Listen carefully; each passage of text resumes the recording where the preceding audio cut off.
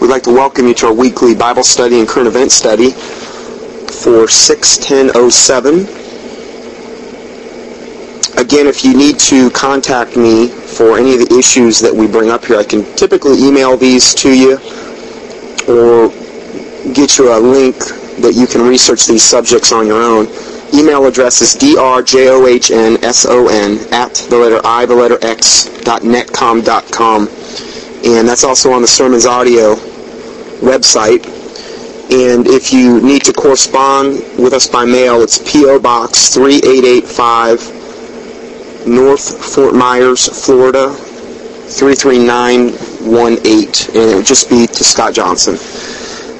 I'm going to go ahead and open us up with a little update on the Middle East situation, because it's pretty much a week-to-week, actually a day-to-day thing, sometimes an hour-to-hour thing.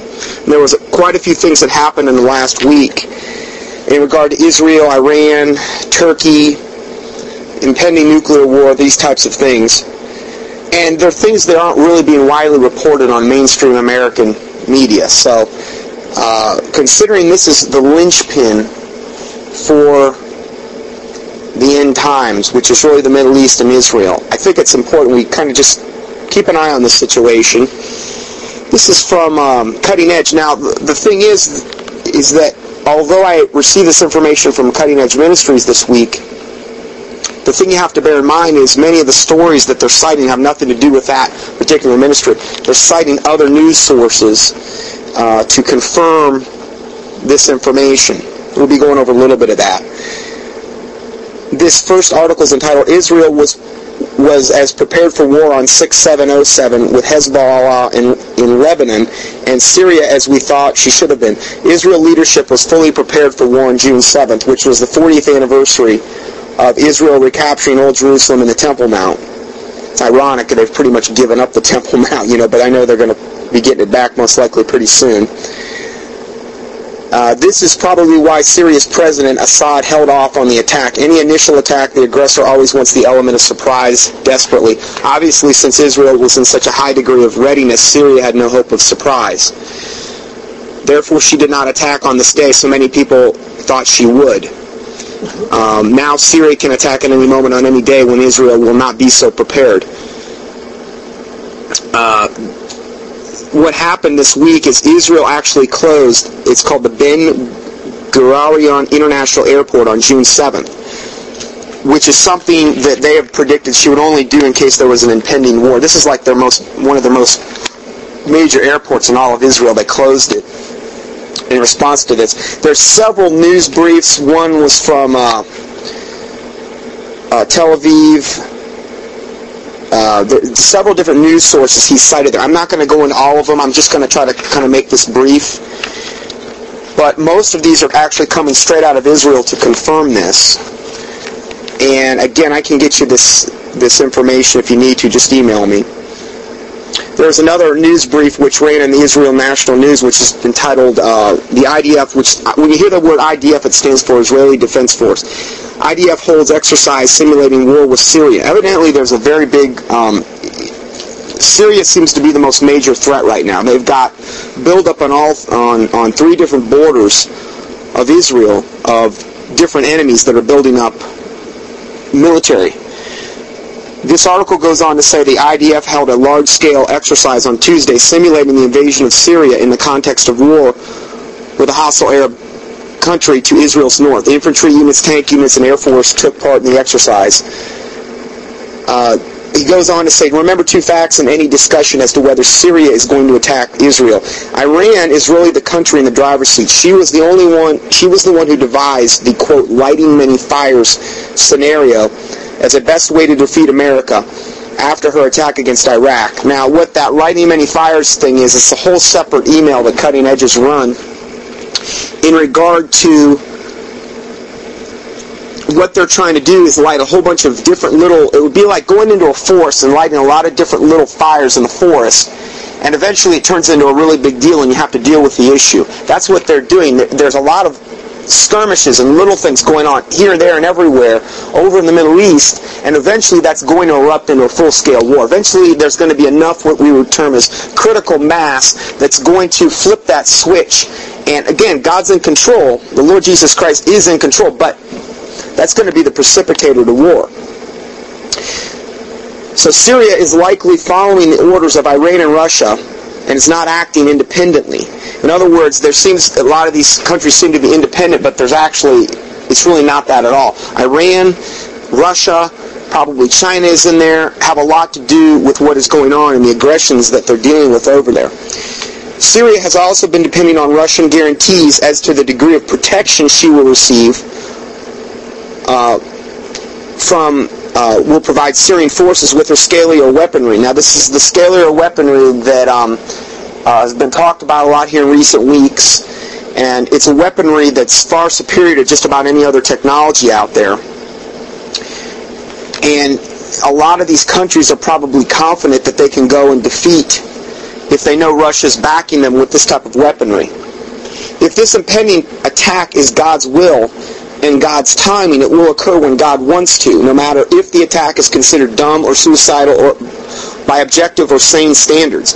We have already reported that the Syrian President Assad is convinced that Israel is uniquely vulnerable right now because of her fairly inept performance in the Lebanon War of 2006, because of her incompetent civilian leadership, and because the Winograd report said the Israeli citizens were discouraged and not ready to fight. So there's a lot of, again, we talked about this in recent weeks, that Israel is very much feigning weakness right now, but they can't beat anybody.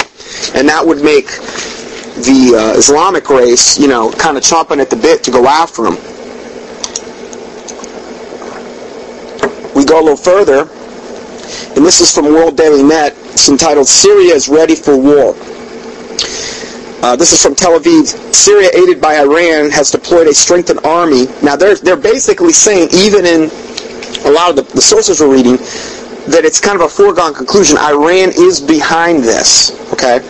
Syria, aided by Iran, has deployed a strengthened army along Israel's northern border and is prepared to launch a surprise war against the Jewish state, according to senior Israeli security officials. Israeli security officials told World Daily Net Syria has prepared for a confrontation and is capable of launching an immediate war. Now, this is interesting. This plays into this whole scenario. This is another part of this report, and it's entitled, A News Blackout Occurred Rapidly After the Initial Reports Were Posted That Turkey Had Invaded Northern Iraq. Now, most of us don't even know Turkey actually started invading northern Iraq. That's significant for America because we're over in Iraq. And now you've got another country coming down and invading Iraq. Now, the Kurds are in the north. Okay, the Shiites in the south, Kurds in the north, Sunnis in the middle, I think. I don't know. There's three different factions in Iraq. And this article goes on to say, within hours of the original report, that Turkey had launched a significant attack across the Iraqi border, the fix was in, as the original report was removed from most mass media sites. Two rather clumsy alternate stories were substituted. Now, see, this is what mass media does all the time. Sometimes they'll have what they call a news leak. A story will get out, and then what will happen is the guys upstairs will say, oh, no, we got to yank that story. We don't want that to get out. We don't want, because for one reason or another, for one hidden agenda or another, and I'll show you why in this case, why they would do that. And then they'll come out with either they'll just yank the story and put nothing up, or they'll come out with some substitute, basically. But see, we're lied to every single day on a daily basis, in particularly America and other places as well. And it's just part of our life. And that's why you don't ever want to rely on the 6 o'clock, 7 o'clock newspapers, any mainstream media source. These sources are all heavily controlled by these power elite that are basically controlled by Satan. Why do you want to go to them to get your news? So, moving a little bit further, this says, first let us review the original story. This, about 1 p.m. on June 6th, Cutting Edge was alerted by one of our volunteer researchers that the Drudge Report had posted a story from Breitbart News that Turkey had crossed the northern Iraqi border with 7,000 men. We read the story, then we went to Debka intelligence file where we learned that the first wave of a force estimated at 50,000 Turkish troops had crossed the northern Iraqi border. This is pretty big news. Why isn't it front page? 50,000 troops crossing into Iraq where we're fighting? We then discovered a Russian News and Information report. Now, they've got a link here. You can click right into it, read it for yourself, which was reporting the same thing. So now we've got 3 witnesses. The Bible says out of the mouth of 2 or 3 witnesses a thing is established. And it's not American secular media. So I'm not saying that this couldn't also be jaded, but you've got 3 different sources that are unrelated saying the same thing. By late afternoon, the story had disappeared, though, from the Drudge Report, and we could not find any confirmation from any other Western mass media whatsoever that this attack had originally occurred. I see this all the time with my research. I see there's certain reports up there that they should be front page, they should devote the whole front section of the paper to certain things, and it's not even ever mentioned at all. It's that bad. It's just like the preaching in America. So much of the time it's not so much what they're saying, it's what they're not saying. You know, that's the problem you run into. It's the news we're not hearing. So we go further. It says, the fix was in, the story was changed just as dramatically as the story was changed in the Oklahoma City bombing, when mass media abruptly stopped talking about bombs hidden within the building and started prattling on about the Ryder truck with Timothy LaVey and his fertilizer bomb that could have never sheared rebar concrete like that explosion did. They were pre-positioned explosives that I believe were what they call C4 charges, and they sheared rebar and concrete. It's the only thing that could really do it. A fertilizer bomb could not have done what happened in Oklahoma City. And please, if you have any doubts on that, email me. I'll load your boat.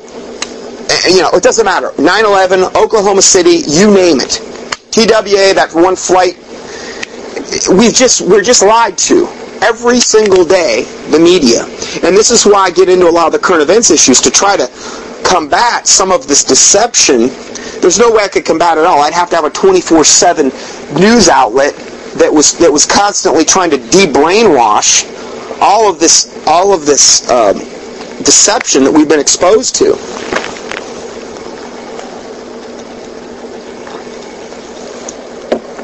This report goes on to say, we're just going to look here a little bit at these original stories now. And now, again, they've got links to every one of these original stories that came out. The first one was from Debka intelligence file, and it was entitled, "Another Middle East War Erupts Wednesday as 50,000 Turkish troops invade northern Iraq. The official Turkey news agency, Sayhan, reports the force backed by armored vehicles, combat aircraft, is targeting rebel strongholds in 11 provinces in Turkey and Iraq." Now, understand, I'm getting to a point here. I'm not just talking about this invasion for just a report on news. There's a bigger agenda here that I want to talk about a little bit. And then it says a Turkish force of 90,000 troops has been massed at the southern town of Sarank, opposite the meeting point of the Turkish, Iraqi, and Syrian borders. Now that's 90,000 troops. So they got 50,000, 90,000. Okay, that's, we're getting quite a bit of troops here. In other words, this invasion is just the beginning of the Turkish operation, which might explain why the American news sources were trying to downplay this incursion as a minor event by just a few thousand troops. Additionally, remember that American news sources have been tightly controlled by the Pentagon ever since the invasion of Iraq, March 20th, 2007.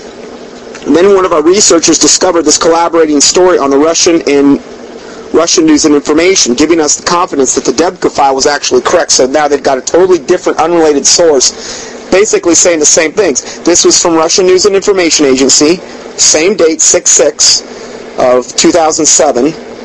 It's Turkey launches large-scale attack on Kurdish militants. Remember, the Kurds are in the north. So Turkey is coming from, their north into the northern border of Iraq. That's how this is playing out. This is Turkish army is conducting the largest military operation against Kurdish separatists in the southeast of the country in the past few years. Local media reported this on Wednesday. According to the Turkish Sayhan news agency, the operation involving 50,000 troops, armored vehicles, combat aircraft, is targeting Kurdish militants in 11 provinces in southeastern Turkey. Observers are not ruling out the possibility that the current operation will precede a full-scale invasion into northern Iraq. Turkish foreign minister Monday defended his country's right to move into the neighbors Iraq to destroy the separatist bases. Now they're defending their rights to do this. They're not denying it, they're defending it. Okay? Why isn't this front page news? I mean, we're there in Iraq. You'd think this would be front page news. I mean, anytime anybody gets blown up over Iraq, it's front page news because they want to keep the war machine going. Oh, sis boom ba, rah rah rah. We got to get in there. We got to fight the war on terror that we stinking just about created.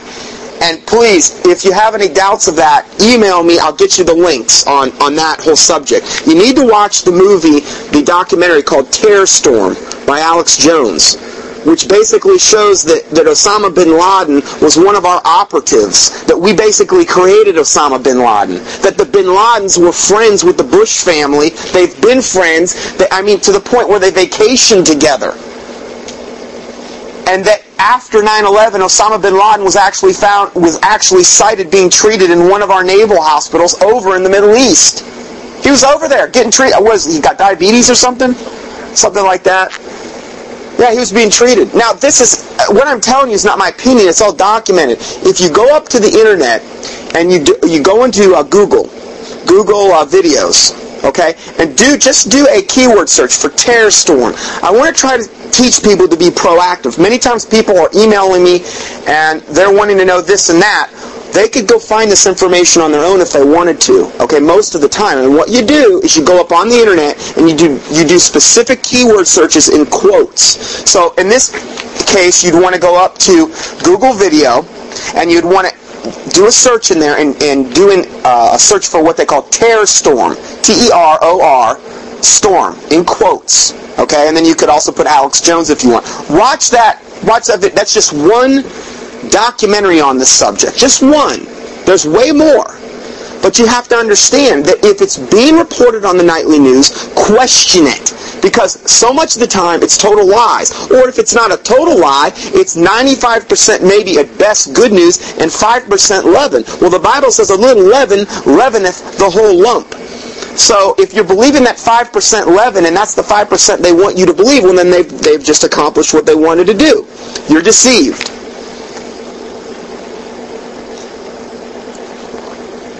So please, just learn to question. Study yourself. Study to show yourself approved unto God, a workman that needeth not to be ashamed, rightly dividing the word of truth. And you need to do that with the news that we're believing as well.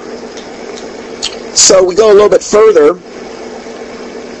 And it says, notice from this segment above that Turkey's foreign minister defended Turkey's right to attack into the northern Iraq so that they could destroy the Kurdish bases. The FM does not defend something which did not occur. Now, I don't know what FM stands for. Foreign minister. Okay, foreign minister, right. Yeah, the Turkish foreign minister. The foreign minister does not defend something which did not occur, but it wasn't even reported in our news. This is a good example how we're starting out this lesson this week. This is just a good example of how we're unbelievably lied to on a daily basis. Just one example out of probably millions of news stories that we've been lied to about in America. Since 50,000 troops are not considered a full invasion force, what might the number be? Debka Intelligence reported that one of their experts believed that Turkey might commit up to 250,000 troops. Since President Bush and Defense Secretary Robert Gates has bluntly warned the Turks not to interfere with the Kurds in northern Iraq. See, this is where the rubber's starting to meet the road here. America's saying, Turkey, don't you come into northern Iraq. We're here. Don't you dare mess with them. Well, we've warned them. Such an incursion represented another horrible blow to America's prestige throughout the world. Obviously, a beleaguered president suffering from abysmally low ratings at home could not afford this kind of fiasco. Therefore, Western mass media generally ignored the story. See why it got ignored? Does it make sense now? Okay. While official Middle Eastern news agencies tried to spin the story into an incursion which was a very limited scope and of a duration. Let us now review one of these disinformation stories posted. Now, I'm not going to even get into these because that's all we get every day is disinformation. I'm just going to kind of touch on what was actually reported this week. This is another one from Debka. Fierce battles raged through Thursday between the Turkish army and the Kurdish PKK rebels on both sides of the Turkey-Iraqi border. General Staff in Ankara on Thursday imposed a 3-month martial law on its border region with Iraq and closed the region's airspace to civilians' flights. The announcement on the Turkey General Command's website mentioned 3 zones: Sirnak, where the Turkish forces began fighting the Kurdish PKK rebels are concentrated, and Haraki. It followed the outbreak of fierce battles between the Turkish and Kurdish army rebels on both sides of the Turkish-Iraqi border. So then it says a Turkish Black Hawk was shot down over Iraq and several tanks were hit. I mean, are they just making all this up and yet we're not reporting? See, the stuff they're not reporting on is the stuff I really want to be looking at because there's got to be a reason. It's not like they're coming out and saying,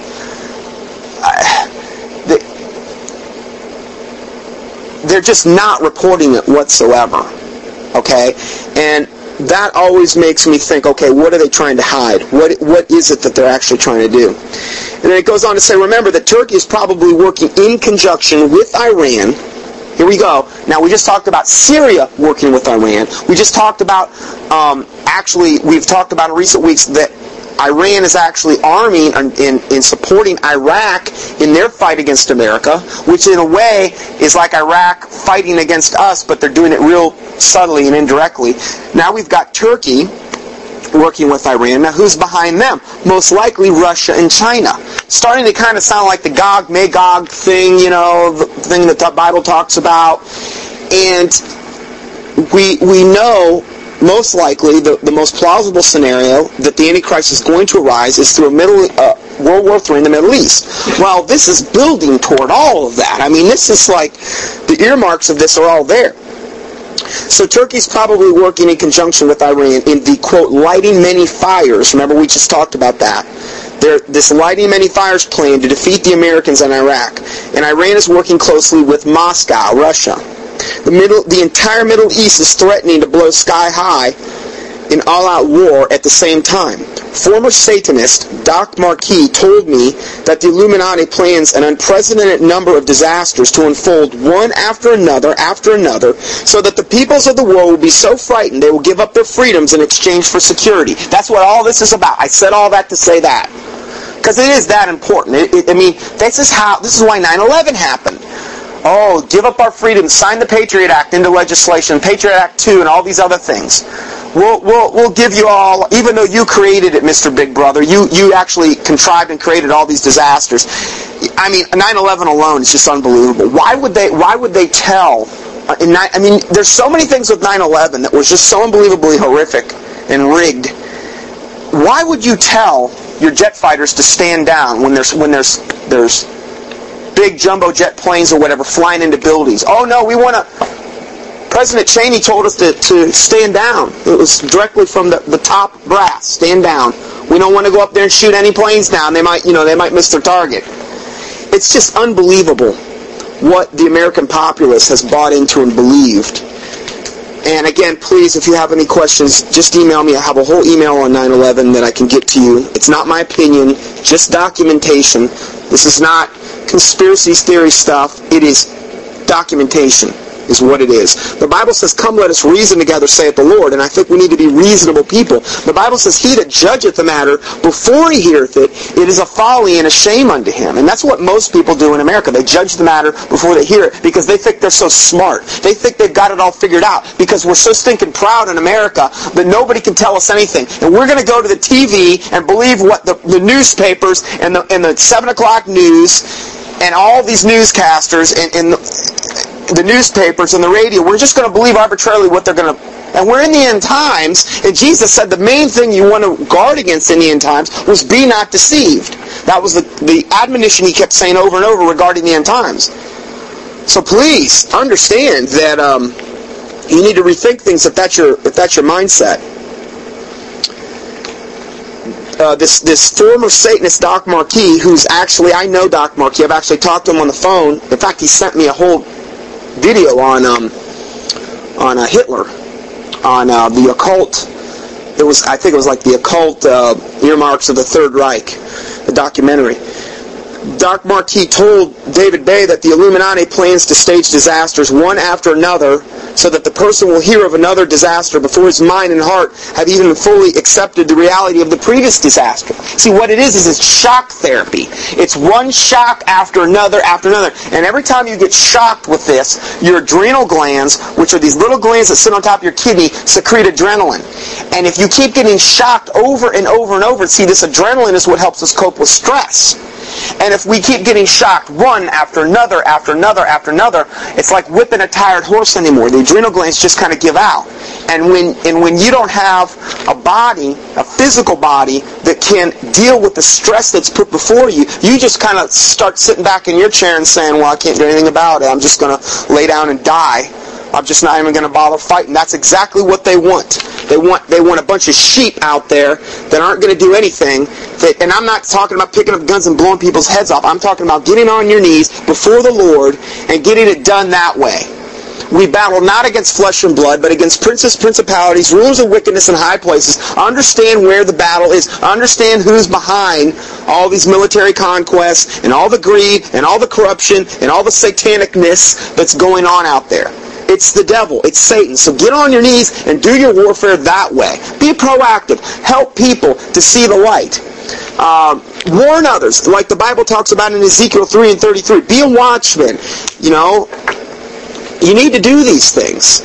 As a Christian, be salt and light in the earth. Salt is a preservative, okay? It's also a potential irritant. And we need to be a preservative. We need to be salty so we're actually preserving the environment that we live in. If you're living in a certain situation and you don't understand why you're there and there's wickedness all around you, maybe God's got you there because that's the very place He wants to have you, because maybe you're the only salt out there to preserve that particular situation that you've been put into by the Lord. Think about it that way. So don't get so down. I get a lot of people emailing me and maybe they're depressed and this and that. Don't get depressed. Just understand you're living in the end times. It's actually a great honor to be living in the end times. This is the time that the Bible talks about, that the angels wanted to look into these things, that there's a great cloud of witnesses up in heaven looking down to see, what's going to happen and these types of things. So don't get down about it. Just, hey, you're here. Praise God. God put you here. He must have accounted you worthy to be here. Praise God that if you're not deceived, when 99.999% most likely of the population at large is totally unaware of these things or deceived. Understand that that's a great position of I don't want to know if the word honor is the correct word, but it's a position where God, if He's shown you these things, the Bible says to whom much is given, much is required. So understand it's a privilege. It's a very privileged position that you sit in. And the last thing God wants you to do is bury your talent if you're in that position. Okay? Because remember that parable in the Bible talks about burying the talent. It doesn't want you to bury the talent. Okay, because there was a punishment to the person that buried his talent. The one that went out and doubled their talents, well, they were the ones that were rewarded. And we're in the same position right now. And God will open doors different ways for different people. It's not cookie cutter. He's not going to have everybody doing exactly what I'm doing. That's why it's the body of Christ, and everybody has a different function in the body of Christ. This last point I'm just going to touch on. This relates also to the Middle East. And this is entitled, as you can see from this map, showing the actual path of the cyclone. The cyclone's name was Gonu. The country of Oman was squarely hit. Now, this is something that probably a lot of you have never heard before, and there's a whole video done on this, I believe by Bill Schneblin, and it's called Russia's Secret Weapon, something like that. You can get it on Cutting Edge. I think it's one of their best-selling videos ever. In fact, I think it is the best-selling video that Cutting Edge has ever sold. And this talks about scalar weaponry, this particular thing. Now, there's another, it's either a book or a video. It's called Oblivion America, at the Brink of Scalar Weaponry. And and then it says explained and illustrated. So if you look up scalar weaponry, you could go up to Cutting Edge and actually do keyword search within Cutting Edge. A lot of ministries have these search engines available, and you can actually, if you want to know something about a particular thing, just do a keyword search of that website, like Cutting Edge has on their search bars. You can find more about this. It says, let us examine a statement by an NBC award-winning meteorologist, Scott Stevens. I don't ever remember. I think I've heard this, but I forgot it, and this is amazing. Now, this is an NBC. This is a secular meteorologist, award-winning, Scott Stevens, who announced on October 2004 that the reason he had won all of these, quote, accuracy and forecasting awards was that he learned how to read what they call scalar signatures within clouds. This is a quote, scalar signatures. What is that? We'll find out here. Over the next few months, this trained meteorologist confirmed most of LTC Bearden's teachings on weather control by scalar wave technology. See, the scalar weaponry is a way that they can actually control weather. And if you think they can't control weather, get my DVD. I have a DVD I did on the avian flu last year. You can get it through Cutting Edge Ministries as well. It's Avian Flu, Killer of Millions, I believe is the title of it. Yeah. And you can get it, and you can go into my DVD, and if you get the DVD, email me, because I have a disclaimer I want to email you in regard to that. In regard to that DVD. What's that? So anyway, I have a section that I devoted in this deep. Now it's 150 slide PowerPoint presentation, and I had a whole section I devoted to weather control in this. Now the section I devoted to weather control, again, is not my opinion at all. I have a whole section I devoted on 9/11 as well, if you want to see that too. It's a good overall representation of what is going down with the avian flu, potentially the avian flu, what happened with 9/11, how they have the ability to control weather systems, vaccinations, things of this nature. A lot of the stuff that we talk about on a daily basis, except you're actually going to have the pictures there, you're actually going to have the quotes there, you're actually going to have everything there in front of you on this DVD. So they have the ability and have had the ability to control weather since the early 70s, and the government has admitted it in legislation that they have enacted. And I mean, I've got all the proof there on this. So just, go to Cutting Edge, order the DVD, or email me, and I'll get you the link to order it. So this goes on to say, Mr. Stevens' testimony concerning the creation and steering of hurricanes and cyclones. This is from the original source.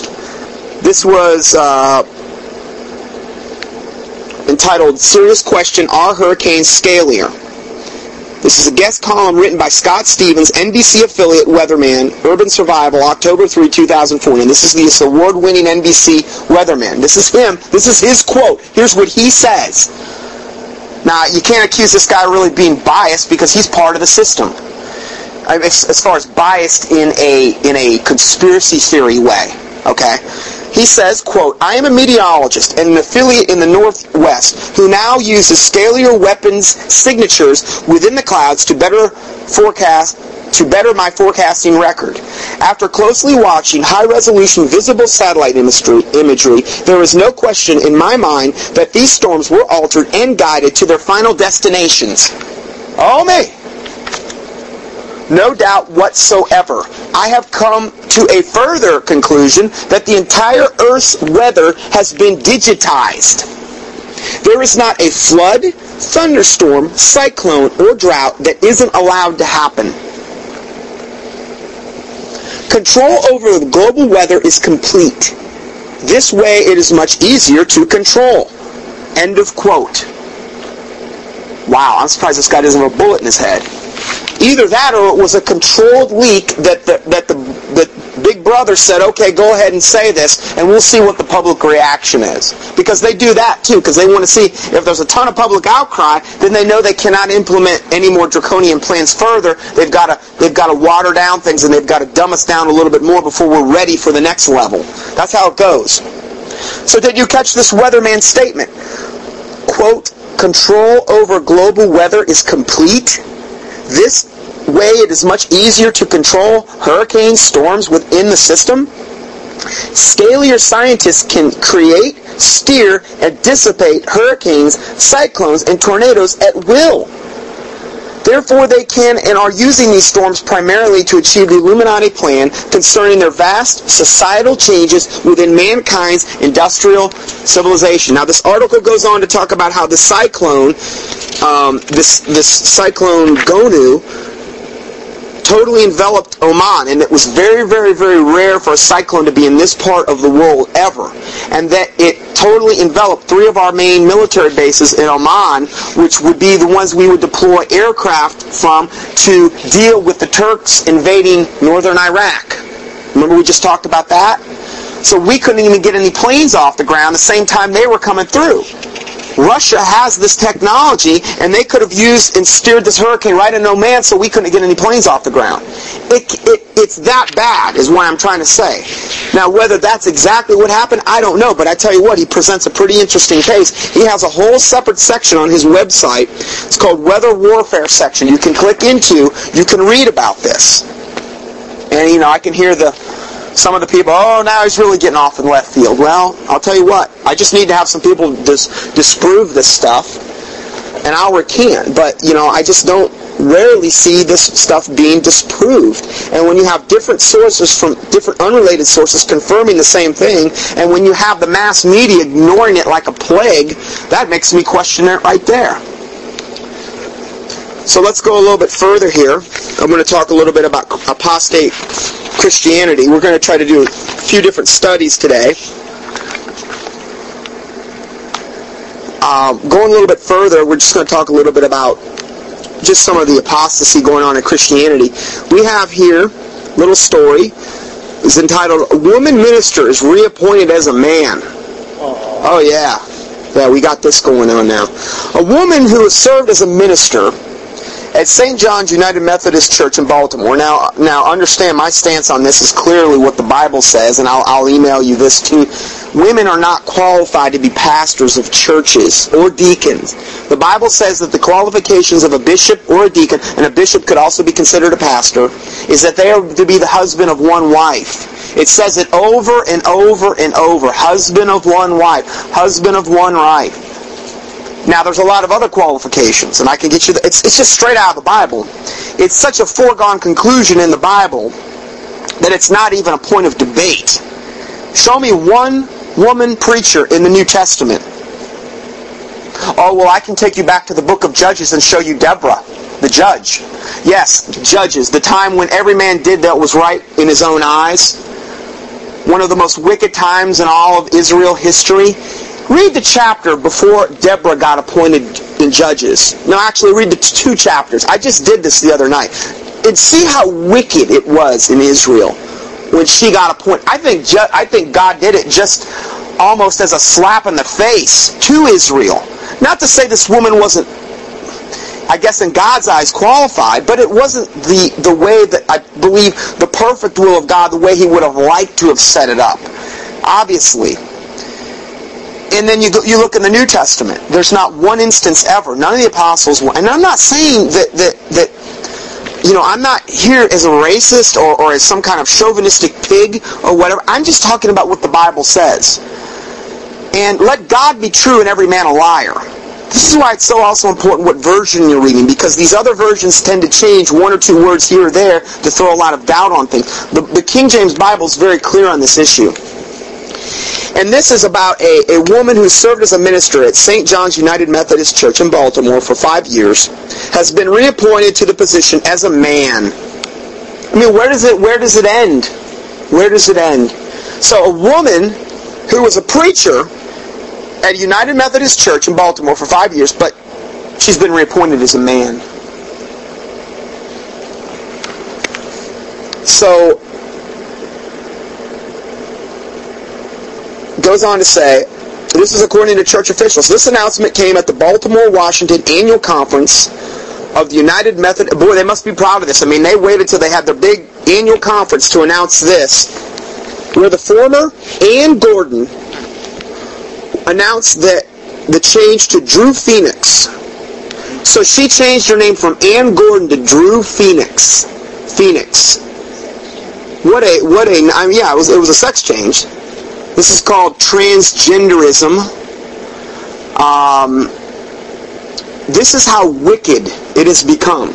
Because there's no judgment in the churches, because there's no judgment of sin in the churches, this junk goes on. And it's corrupt from the head on down. Can you imagine a church body who calls themselves Christian condoning, number one, a woman preacher is bad enough, but two, a woman preacher that gets a sex change into it? You know what it was? She probably opened up her King James Bible and she finally got convicted that women were not qualified to be preachers, so she got the sex change so she could be biblically correct. Now that's special. That's somebody that's committed to the faith. Know what I'm saying? Now this is all tongue-in-cheek, I hope you know. I mean, most of us wouldn't have that kind of moxie to get a sex change so we could be biblically correct. Unbelievable. And I like the choice of her name, Phoenix. That's a nice name. The phoenix is the bird that is one of the main symbols of the occult. It's actually one of the symbols of the Antichrist. Its symbol is that this phoenix bird, this occult phoenix bird, actually dies and out of its own ashes arises out of its own ashes and is rebirthed. It has a lot to do with reincarnation and Hinduism and things of this nature. And she chose the name Drew Phoenix. Why not just go with Butch? Butch Phoenix. Come on. Drew's not masculine enough. What about Butch or Earl? Nikolai. Some really manly name. No, she chose Drew Phoenix, and then she says and she talked of, after she had the sex change, she talked of a quote, spiritual transformation since the sex change procedure. Oh yeah. Yeah, you probably just got another boatload full of demons with that sex change. How ungodly. I mean, talk about trying to play God. Getting your own anatomy arranged around the way you want it. I can't even conceive of the level of demonic possession somebody would have to go through with a sex change. I mean that's going far. You're talking mutilating your own body in probably one of the most unbiblical ways you could do it, and calling yourself a minister of righteousness. But the Bible says it's no marvel that if Satan can be transformed into an angel of light, it's no marvel that his ministers can be transformed into ministers of righteousness. That if it were possible, even the very elect would be deceived. So then it says, Thule, who's that? Let's see. Anyway, it says Thule, whoever that is, said the decision announced by the Bishop John School should trigger a full evaluation of the Bible's teachings. Why would there even be a question about this? I mean, are these guys ever in their Bible? What do they just preach on, God is love? I think that's about it. That's about where it ends. The United Methodist Church to fully address the issue of sexual identity change, he said. The decision to reappoint former Reverend Gordon, when she was a she, Reverend Gordon, to St. John's Church in Baltimore with no wider discussion in the church, sets a troubling precedent. In other words, they just did it, and there really wasn't a whole lot of discussion. They just did it. They announced it at their major summit. They want to be able to come to the world and say, look, we are seeker-friendly. Look, we've even got transvestites, transsexuals. We've got people and women with sex changes in our church. We've got them, not only do we got them in our church, we've got them over the church as pastors, as reverends. The only one that's reverent is God. That title is totally unbiblical. Reverend. Show me one place in the Bible other than pertaining to the Lord Jesus Christ or Father God. It's just not even something a man should even take on himself. The Bible says, for we are all together as an unclean thing, and all of our righteousness are as filthy rags. Isaiah 64:6. That's what we are. All have sinned and come short of the glory of God. Oh, what a wretch of a man that I am. Who will deliver me from the body of this death? As Paul said, we're not reverend. Including myself. I start with me first. This is just unbelievable to me. But yeah, that's what's going on in the churches. One of the things. Here's the next article. Forced microchipping of criminals bill is sent back to the Senate for more work. Legislation now that would authorize microchip implants in people convicted of violent crimes was sent back to the committee after State House members questioned whether the proposal would violate constitutional civil liberties. The measure approved by the Senate authorizes microchip implants for persons convicted of one or more of 19 violent offenses who have to serve at least 85% of their sentence, including murder, rape, and some forms of robbery or burglary, while prohibiting the government from requiring microchip implants on anyone else. The tiny electronic microchip implants are commonly used to keep track of pets and livestock, but several House members question whether the forced use in people would be unconstitutionally invasive. Well, they already had that trial where where they forced microchipped those Alzheimer's patients. Oh, they're doing it for their own good in case they wander out of the nursing home into the streets. We can track them. See, this is the conditioning tool. See, we're being conditioned every single day. And this is one of the reasons why I do what I do as a watchman, because I'm trying to undo as much as possible through the work of the Lord, through the convicting power of the Holy Spirit. I'm trying to undo this conditioning through the Lord, because there's so much deception right now. But see, now what they're saying now is we're going to have to start microchipping some of these prisoners. Now I know it doesn't say they're going to do it. It didn't quite pass the test, but that's how they always do these things. They'll introduce it, and then what will happen is it's a thought. Something like this would be so offensive if you thought it being done to yourself, but when it's done to a criminal or somebody with Alzheimer's or your pet or your livestock, well, okay, I can understand it. But see, the point is that once they get their foot in the door, once their devil gets the foot in the door, then you're opened up to more and more and more things, and then it's gradually, they end up going the full 9 yards and implementing everybody. But see, at that point, you've already been preconditioned to accept it. Here's another article. Now, this is from the Jack Chick newsletter for this month. It says, Catholics are told you can't understand the Bible. When you witness to a Roman Catholic, he will probably tell you he is a Christian, and that his, quote, church is based on the Bible. However, if you encourage him to read the Bible, he may decline. One young Catholic lady told a soul winner, quote, if I read my Bible, I may interpret it wrong. If I have a problem, I go to my priest and follow his counsel, and then I'm okay. Show me that in the Bible. The Bible says, thus saith the Lord, cursed be the man that trusteth in man, and that maketh flesh his arm, and whose heart departeth from the Lord. The Bible also says that the Word of God is of no private interpretation. That the Holy Spirit, the Comforter, will guide you in all the things that you need to know. But it needs to be according to Scripture. That's why it's so important what Bible you're reading. Now, the Catholics have the American Standard Version, which is a corrupt Catholic Bible, derived from Catholic texts. The Vaticanus and the Sinaiticus manuscripts, which were derived from the Revised Version of 1881. So, if you have an NIV or any of these other perversions, New American Standard Version, whatever, you have a Catholic Bible in your hands. Because the original text that was derived from was from the corrupt Vaticanus and Sinaiticus manuscripts that came from the Catholic Church. Those originally came from Alexandria, Egypt. So, understand that, if the foundations be destroyed, what can the righteous do? No, your Bible's your foundation. It's the Word of God. So then this goes on to say, in other words, the Catholic Church is based on the Bible only as interpreted by the priest. There are many parallels between the Pharisees in Jesus' day and the modern Roman Catholicism. Oh, amen to that. Jesus told the Pharisees that they had made the Word of God of none effect through their tradition. That's exactly what the Catholics have done. To the traditions of men, you've made the Word of God of none effect. That's exactly what the Pharisees and the Sadducees had done. These were the very same people that Jesus got the most infuriated with.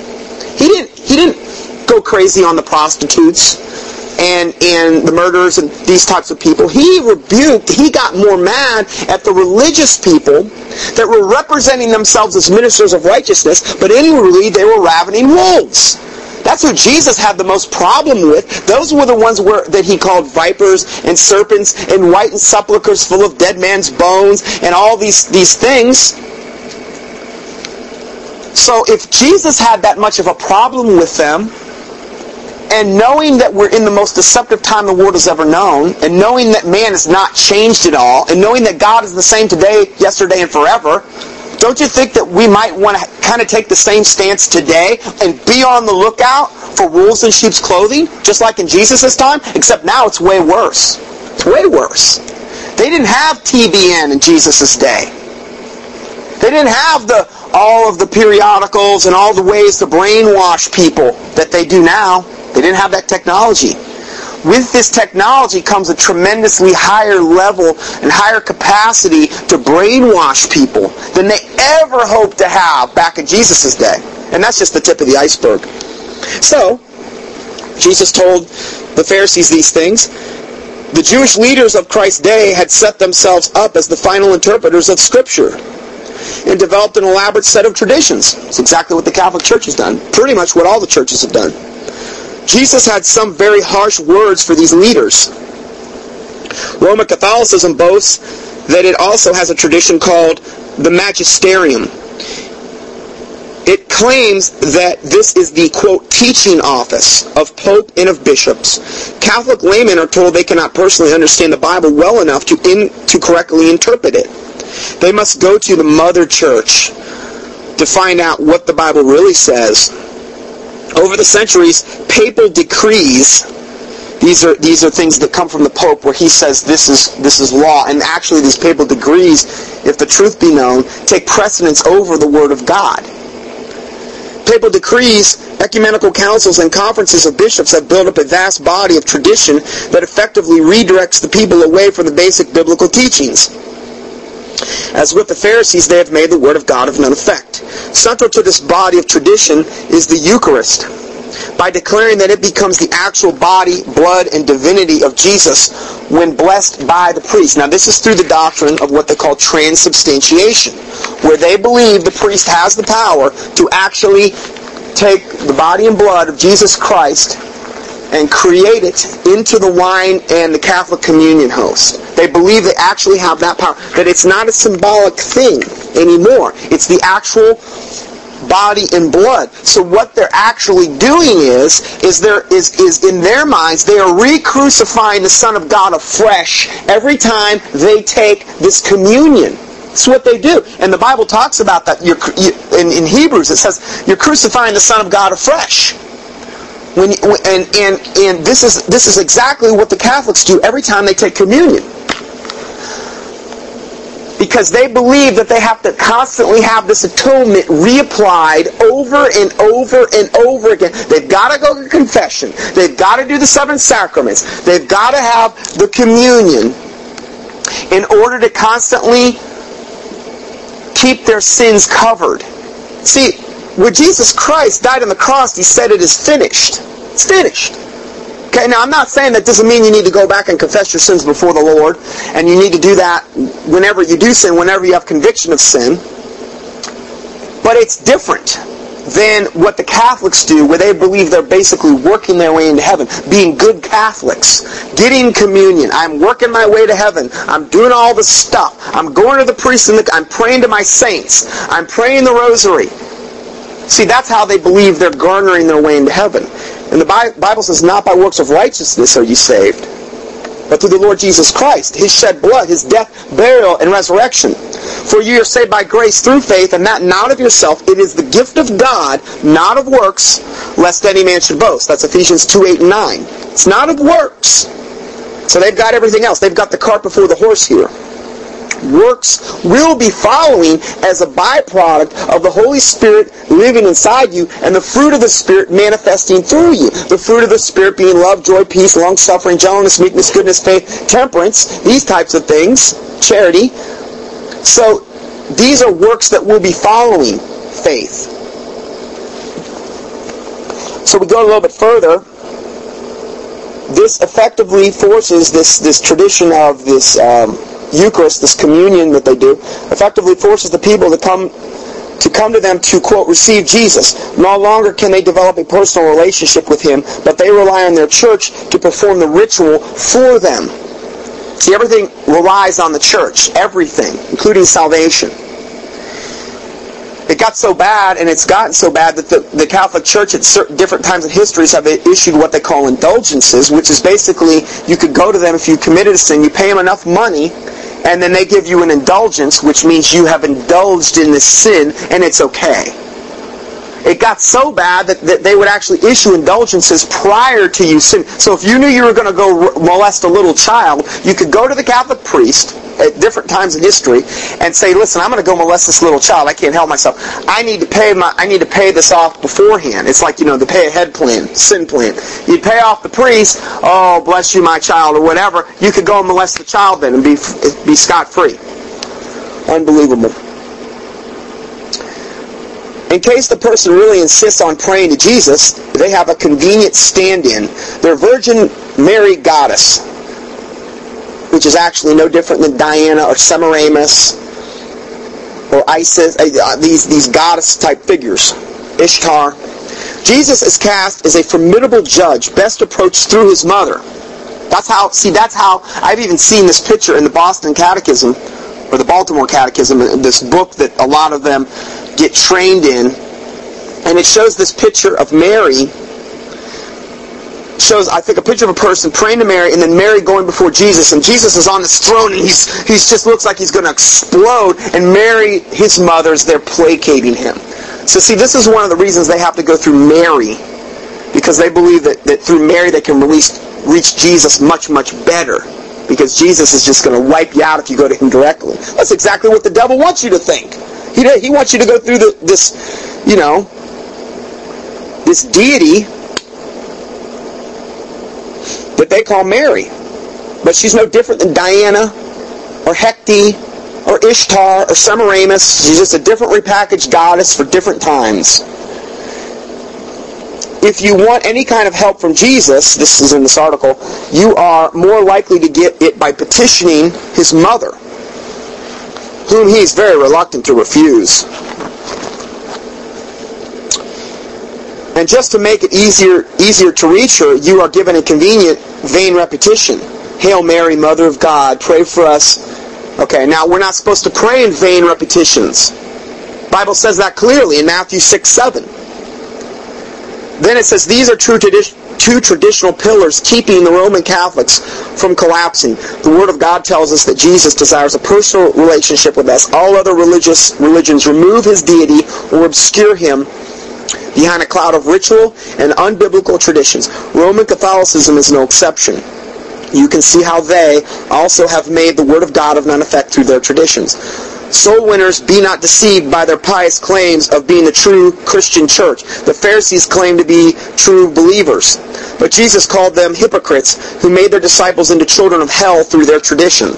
See Matthew 23:15. Well, the Bible also says, by their fruits you shall know them. Look at their fruits. Look, are what they're doing lines up with the King James Bible? No, it doesn't even remotely line up.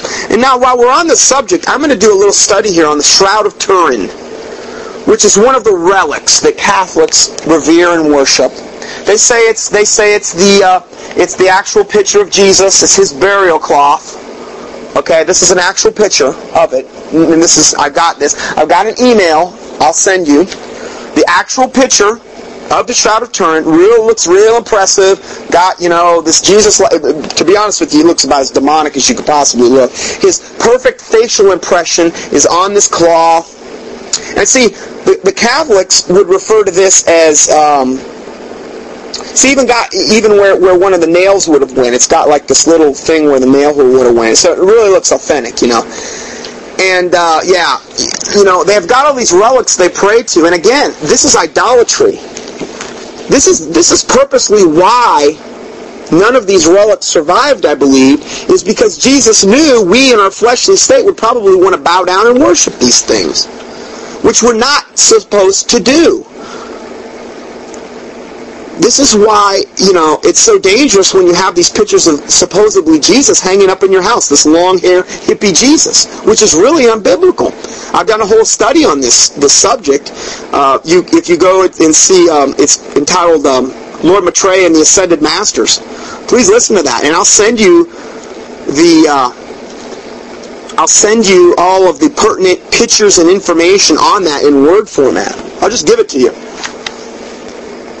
I give most everything that I have away, which, the Bible says to whom much is given, much is required. I'm not up there trying to make money off all these different things I can sell and do this and that. I just give it away. I know from a business standpoint that's not really wise, but the Bible says to whom much is given, much is required. Freely you've received, freely give. So I just give it away. I want to help people. I want to help them not be deceived. Yeah, and just Doug just mentioned that, the DVD I recommended, my DVD, if you buy it through Cutting Edge, I'm not going to make a dime off it, okay? So I'm not telling you to even buy my DVD because I would make a dime off. I will not make one dime. That DVD was done through the Prophecy Club, and Cutting Edge is selling it on their ministry website. And I would rather refer to Cutting Edge than the Prophecy Club because of a lot of doctrinal issues I have with them. So I'm not making a dime off any of this. So you can't really, one thing about it is that you can't say I have a hidden agenda from that standpoint. The Shroud of Turin, I have this article I just put out the other way. Shroud of Turin, proven a fake abomination. Now, I have this note up here. As I read you this, please remember that the Shroud of Turin is one piece of rectangular cloth. That's the key to the whole Shroud of Turin being a fake or being authentic. It's one of the keys, I should say. From a biblical standpoint, this is so easily debunked. But again, if you don't go by the Bible, or if you have a false version, you don't really know. The Bible confirms the well-known history of the era when Jesus Christ lived to demonstrate that the Shroud of Turin is a fake, a fraud, an impostor.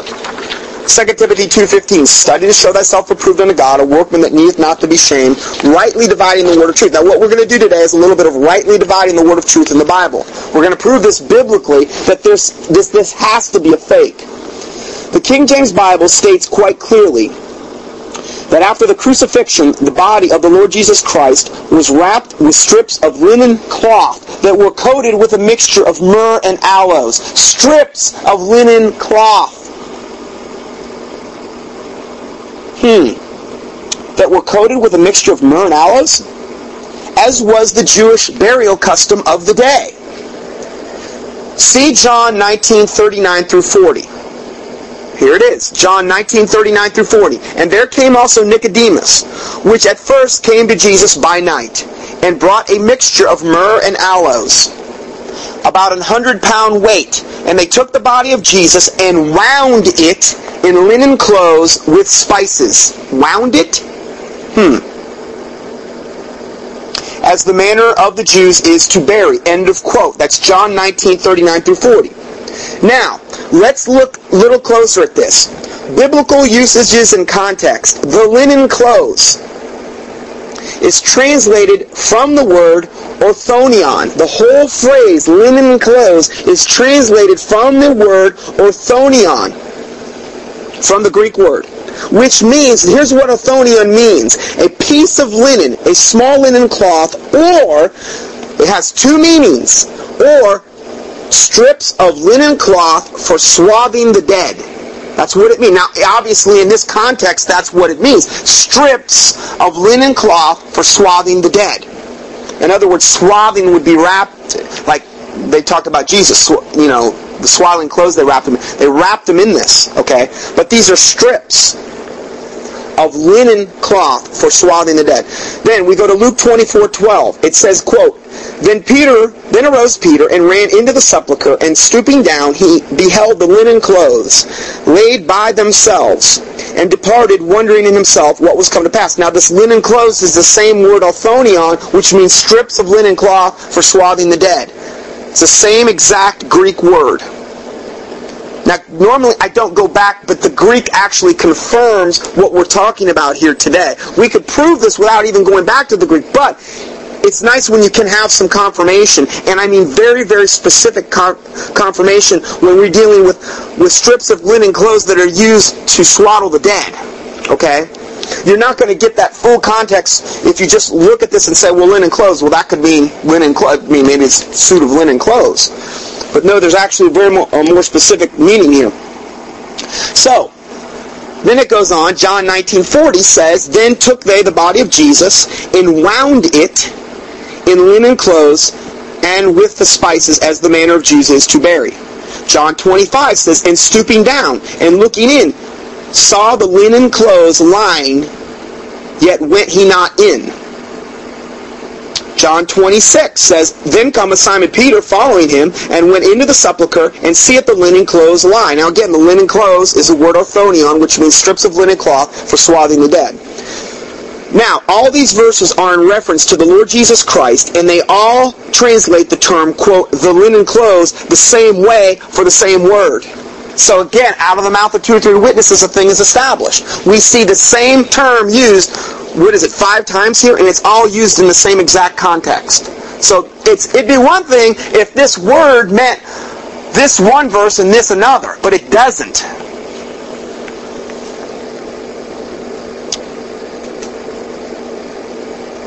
And that his head, okay, now, and then we go further and we say, and that the head of Jesus Christ was separately covered with what the King James Bible calls as a napkin. This is also important. This is a separate head covering called a napkin. In reference to Jesus Christ, in John 27, it says, quote, and the napkin that was about his head, not lying with the linen clothes. Now this is a separate piece of the burial that the Bible talks about separately. So even if you said, no, I don't believe the linen clothes means that, how do you explain the napkin then? It's a separate part, because it says right here, John 27, and the napkin that was about his head, Jesus' head, not lined with the linen clothes, but wrapped together in a place by itself. So in other words, I think Jesus knew a long time ago that this debate would come up with the Shroud of Turin, so he had it in the Word of God to have this separately. It was a napkin that was wrapped together in a place by itself, separately from the linen clothes. Well, how in the world can the Shroud of Turin, being one piece of rectangular cloth, fill that bill? Can't happen. Just from that standpoint. It's a lie from the pit of hell. It's a total lie from the pit of hell. So then we go further. Napkin is translated from the word sodarion, which means, number one, it has 2 meanings. It can mean, number 1, a handkerchief, or 2, a cloth for wiping perspiration from the face and for cleaning the nose, and also used for swathing the head of a corpse. Obviously, it's the second meaning. Obviously, it was part of the burial custom of the Jews, as the Bible said. Obviously, it was a separate piece of cloth. And he that was dead came... Now, here, let's go to John 11:44. You want another confirmation about this? Okay, let's go. John 11:44. And he that was dead came forth, bound hand and foot with grave clothes, and his face was bound with a napkin. Now, this is Lazarus. Jesus saith unto him, loose him and let him go. Remember Lazarus? Well, guess what? Lazarus had the same thing. Because it was the burial custom of the Jews. He had a napkin around his face. His face was bound with a napkin. Jesus had the same thing. Just to clarify this a little bit, the Shroud of Turin I'm looking at right now, and I can send you this picture. It's the actual picture. They've got actually 2 versions of it. They've got a picture that's more, it's like 2 different ways they've filmed it, but it is a totally rectangular burial cloth with the whole body of Jesus impressed, supposedly, it's not really Jesus, but it's supposedly the whole body of Jesus, and I'm talking from head to toe. The burial cloth goes all the way above his head, and you can almost see it looks like a crown of thorns on his head. They would have removed that when they buried him. And then it goes all the way to the bottom of his feet. One piece of rectangular cloth. Now what it would have been, the reality is strips of linen cloth all the way up to his neck, and then a napkin wrapped around 2 pieces of cloth, and one of them was strips, not one big, gigantic, perfect piece of rectangular cloth. Wouldn't have been that way. Couldn't have been that way, according to the Bible. So, This burial preparation method was, at the time of Jesus Christ, the manner of the Jews. Mentioned in the Bible, in the verses above. The Hebrew burial preparation method had no similarity with the Shroud of Turin at all. None! Not even remotely resembling what the Jews of the day would have ever done. I mean, the Jews probably look at this and laugh, knowing that even though they wouldn't want to defend Jesus, they would probably, give me a break, looking at this. The two burial preparation, let's say a rabbi that really knew what the customs were of the time. The two burial preparation methods are so very different as to be worlds apart, easily proving the Shroud of Turin is a fake. Within 3 days, this mixture of myrrh and aloes dries hard as a rock, like a shellac, producing an exceedingly stiff and solid cocoon. Well, that would be kind of tough to put on display, like the Shroud of Turin, which is this nice big flexible piece of rectangular cloth. All this was the burial custom of the Jews at the time of Jesus Christ. There was no way a purported burial covering like the Shroud of Turin could qualify as Jesus Christ's actual burial clothing. The Shroud of Turin is more like a curtain or a double-length bed sheet which seems to have covered a body from front to rear, from head to toe, all in one piece, without bindings, wrappings, or windings. If this was in a just, righteous court, because most of the court systems in our country are unrighteous, this would be an open and shut case. This would be so easy to disprove. But no, we've got to have our relics. We've got to have, all these things that we revere and pray to. As a Catholic, they got to have all these goodies that they can have. As the Shroud of Turin, it was never, as it being the Shroud of Turin, it was never saturated with a mixture of myrrh and aloes, for had it been, it would be stiff, brittle, and as inflexible as a piece of wall paneling. Instead, today's Shroud of Turin is as soft and flexible as any cloth should be. And today, the shroud is able to be folded and unfolded without breaking into pieces like a crisp saltine cracker. Sorry. Lost control there. Anyway, when presented as the actual burial cloth of Jesus Christ, the Shroud of Turin is easily revealed as a fake and a fraud. One other point. Ask yourself, does the image or the visage in the picture above on the Shroud of Turin look more marred than any man? Now hearken back. Now I could send you this picture. Here's another way we're going to prove this. This picture of this man, this is like this perfect image. He looks like a total devil. His face looks okay to me. Doesn't look like, if this is an impression of this guy's face, it looks like, some guy that died. Doesn't look like, he was beaten beyond all recognition or anything like that. Well, let's just see what the Bible says about this. Jesus Christ had been brutally beaten to the point of being unrecognizable, but the person pictured in the Shroud of Turin above is perfectly recognizable and does not look as if he had endured any beatings. Well, where does it say that? Isaiah 52:14, quote, "As many were astonished at thee, his visage," meaning his image, was so marred more than any man. End of quote. Okay, let's look for some more confirmations. Isaiah 56. Now, these are a lot of the Bible verses in the Old Testament that talk about Jesus Christ, and some in the New. Isaiah 56. "I gave my back to the smiters, and my cheeks to them that plucked off my hair. I hid not my face from shame and spitting." Sound like Jesus Christ? Yeah, it does. Isaiah 53:5. "But he was wounded for our transgressions, and he was bruised for our iniquities. The chastisement of our peace was upon him, and by his stripes we are healed." Matthew 26:67. "They did spit in his face and buffeted him," meaning they punched him, and who knows what else they did, "and others smote him with the palms of their hands." Matthew 27:29. "And when they had platted a crown of thorns, they put him upon his head, and a reed in his right hand, and they bowed the knee before him, mocked him, saying, Hail, King of the Jews." Matthew 27:30. "And they spit upon him, and took the reed, and smote him on the head." Now, that's pretty heavy duty. They're smoting him on the head with a reed.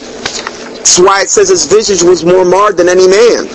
And yet we've got this nice, perfect, little, wonderful image on the Shroud of Turin, which is really, if you think about it, what we base most of these modern day pictures of Jesus Christ from? Where did those come from? Did somebody pass down a picture throughout all the generations of Jesus Christ? I don't think so. See what I mean? How the Catholic stuff has permeated Christianity. It's only going to get worse. Luke 22:64. And when they had blindfolded him, this is Jesus Christ, they struck him on the face it says here. You want to get real specific with the King James Bible? We could do it. And asked him, saying, prophesy, who smote thee? You couldn't even recognize Jesus Christ. There would have been, it's asinine. It's just totally asinine, the whole thing about this.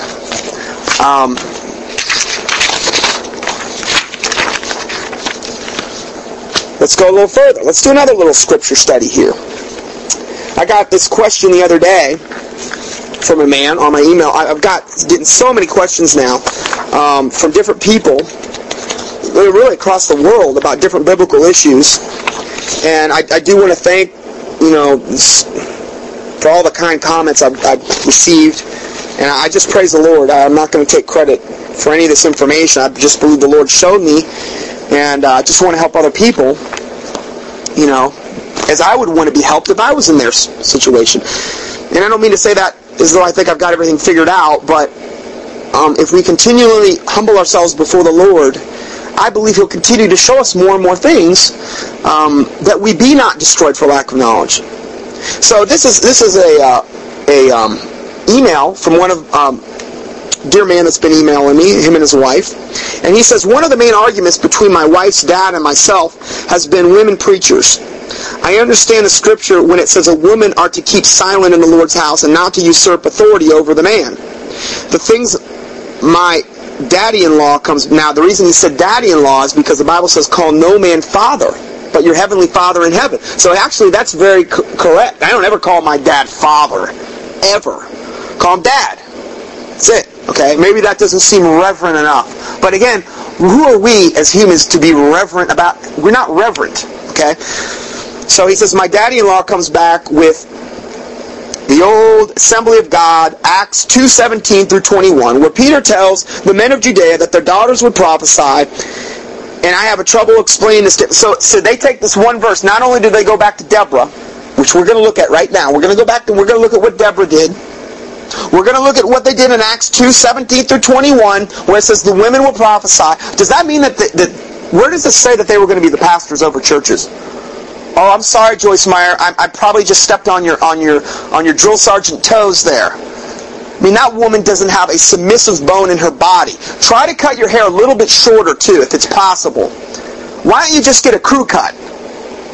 The Bible says that it's a shame for a man to have long... Does not nature, therefore, itself teacheth us that it is a shame for a man to have long hair. The Bible says it. That's why all these long-haired Jesus pictures are not biblical. But it says that the glory of a woman is her hair. It says that. We're going to prove that her hair is her actual covering when she prays. This is a really neat little study we're going to do right now. But then it says, Peter tells the men of Judea their daughters would prophesy. So then the Assembly of God people make this leap of logic that means evidently women can be pastors. I have had trouble explaining this to him. When does this actually take place in time? We're going to look at this specifically. When does Acts 2:17 through 21 take place in time? With him being an Assembly of God, he believes that the events of Peter talks about in the above scriptures was given to the church at the Azusa Street Revival. Oh, isn't that special? The Azusa Street Revival. Please email me on the Azusa Street. We're not going to get into the Azusa Street Revival right now. But the Azusa Street Revival essentially was the inception, the beginning of the modern-day Pentecostal movement in America. It's where it all started. And there were more demonic, evil things that went on at that meeting than, as my grandma used to say, you could shake a stick at. It was bad, okay? Now, the Bible says, if the foundations be destroyed, what can the righteous do? Well, if your foundation was Azusa Street, and you are a practicing Pentecostal this day, you have a problem. Big problems. And then you also have a problem with all the charlatans and all the wolves in sheep's clothing that have come out of this movement. One after another, after another, after another. Now I'm really stepping on toes. Well, sorry. I'll send you the whole study on this. Please email me. Ask for the Pentecostal email. I'll send it to you. In fact, I just revised it the other day with this updated Azusa Street information. All of it's documented, okay? It's not my opinion.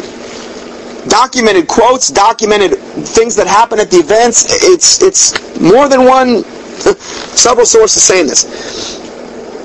This man goes on to say, I have a study of the Azusa Street revival. I believe it was Satan's way of getting into the modern day church. I agree. There were very demonic goings-on at this meeting. He also refers to Deborah. Now this is the daddy-in-law he's talking about, the Assembly of God guy. He also refers to Deborah, the prophetess and judge, and all the other women in the Old Testament that were leaders of the Israelites. Oh boy. A couple of years ago, I agreed to study via Scripture and the Internet the things the Assembly of God believe. I did this. I studied the scriptures they gave me. I went to the official website for the Assembly of God. I even went to the website for the Azusa Street Mission. Now this is good. This man he's studying, he's seeking these things out to see if they were so, like the Bereans did. He said, after I did this, after he even went to their original sources, I am now more convinced more than ever that all these groups that came out of the Azusa Street revival of 1906 are nothing more than cults of Satan sent forth to deceive the very elect. Now, does that mean that nobody in that movement could ever... No, I'm not saying that they couldn't be... I came out of this. I believe it's possible, absolutely, to be saved. But I think that if you get saved, God's going to bring you out of it. He's not going to keep you in perpetual deception. The Bible says, whom the Lord loveth, he also chasteneth. If you're in deception, you're out of the will of God. If you're really saved, God is going to chasten you until you get out of that. Or make you so miserable you got no choice. Sometimes he takes people home because of this. Because of the sin they have in their life. That's why the Bible says not to partake of communion or the Lord's Supper unworthily, because it says many have fallen asleep. That means die in the Bible. When it talks about that, in that context of that verse, many have fallen asleep because they partake of the Lord's Supper in an unworthy way. They're in sin, and they stay in the sin, and they're partaking of the Lord's Supper. It's very dangerous. You could die. Many have become sick, it says. There's a lot of people today in America that are sick because they partake of the Lord's Supper in the wrong way.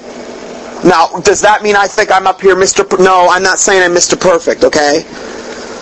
But if we confess our sin, we have an advocate in heaven who can forgive us our sin, who's Jesus Christ, our heavenly advocate. The Bible says, whoever maketh intercession for the saints. He intercedes on our behalf at the throne of God, to God the Father.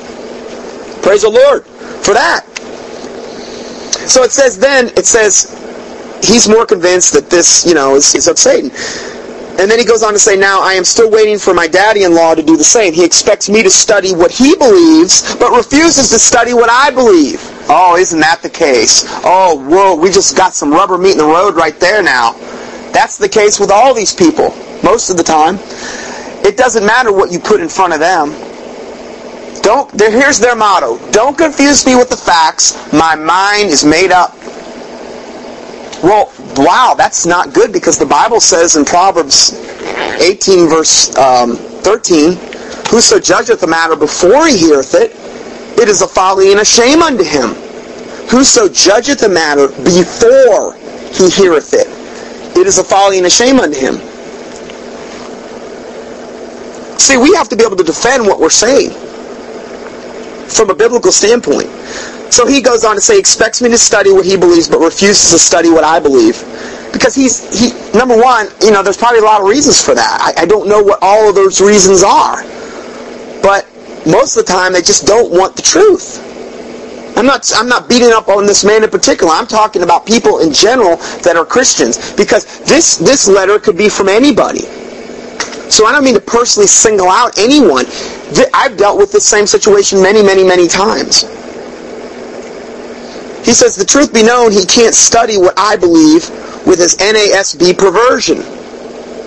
I believe that's the New American Standard Bible.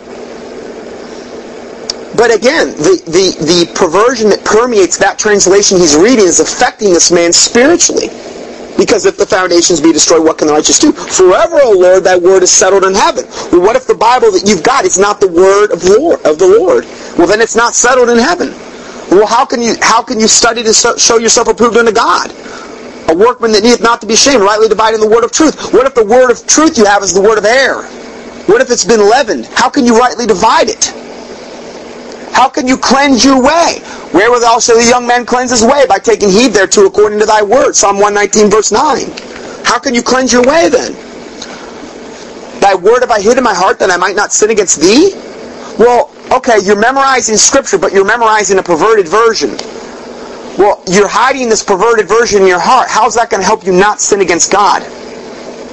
According to Psalm 119 verse 11. Thy word is a lamp unto my feet and a light unto my path.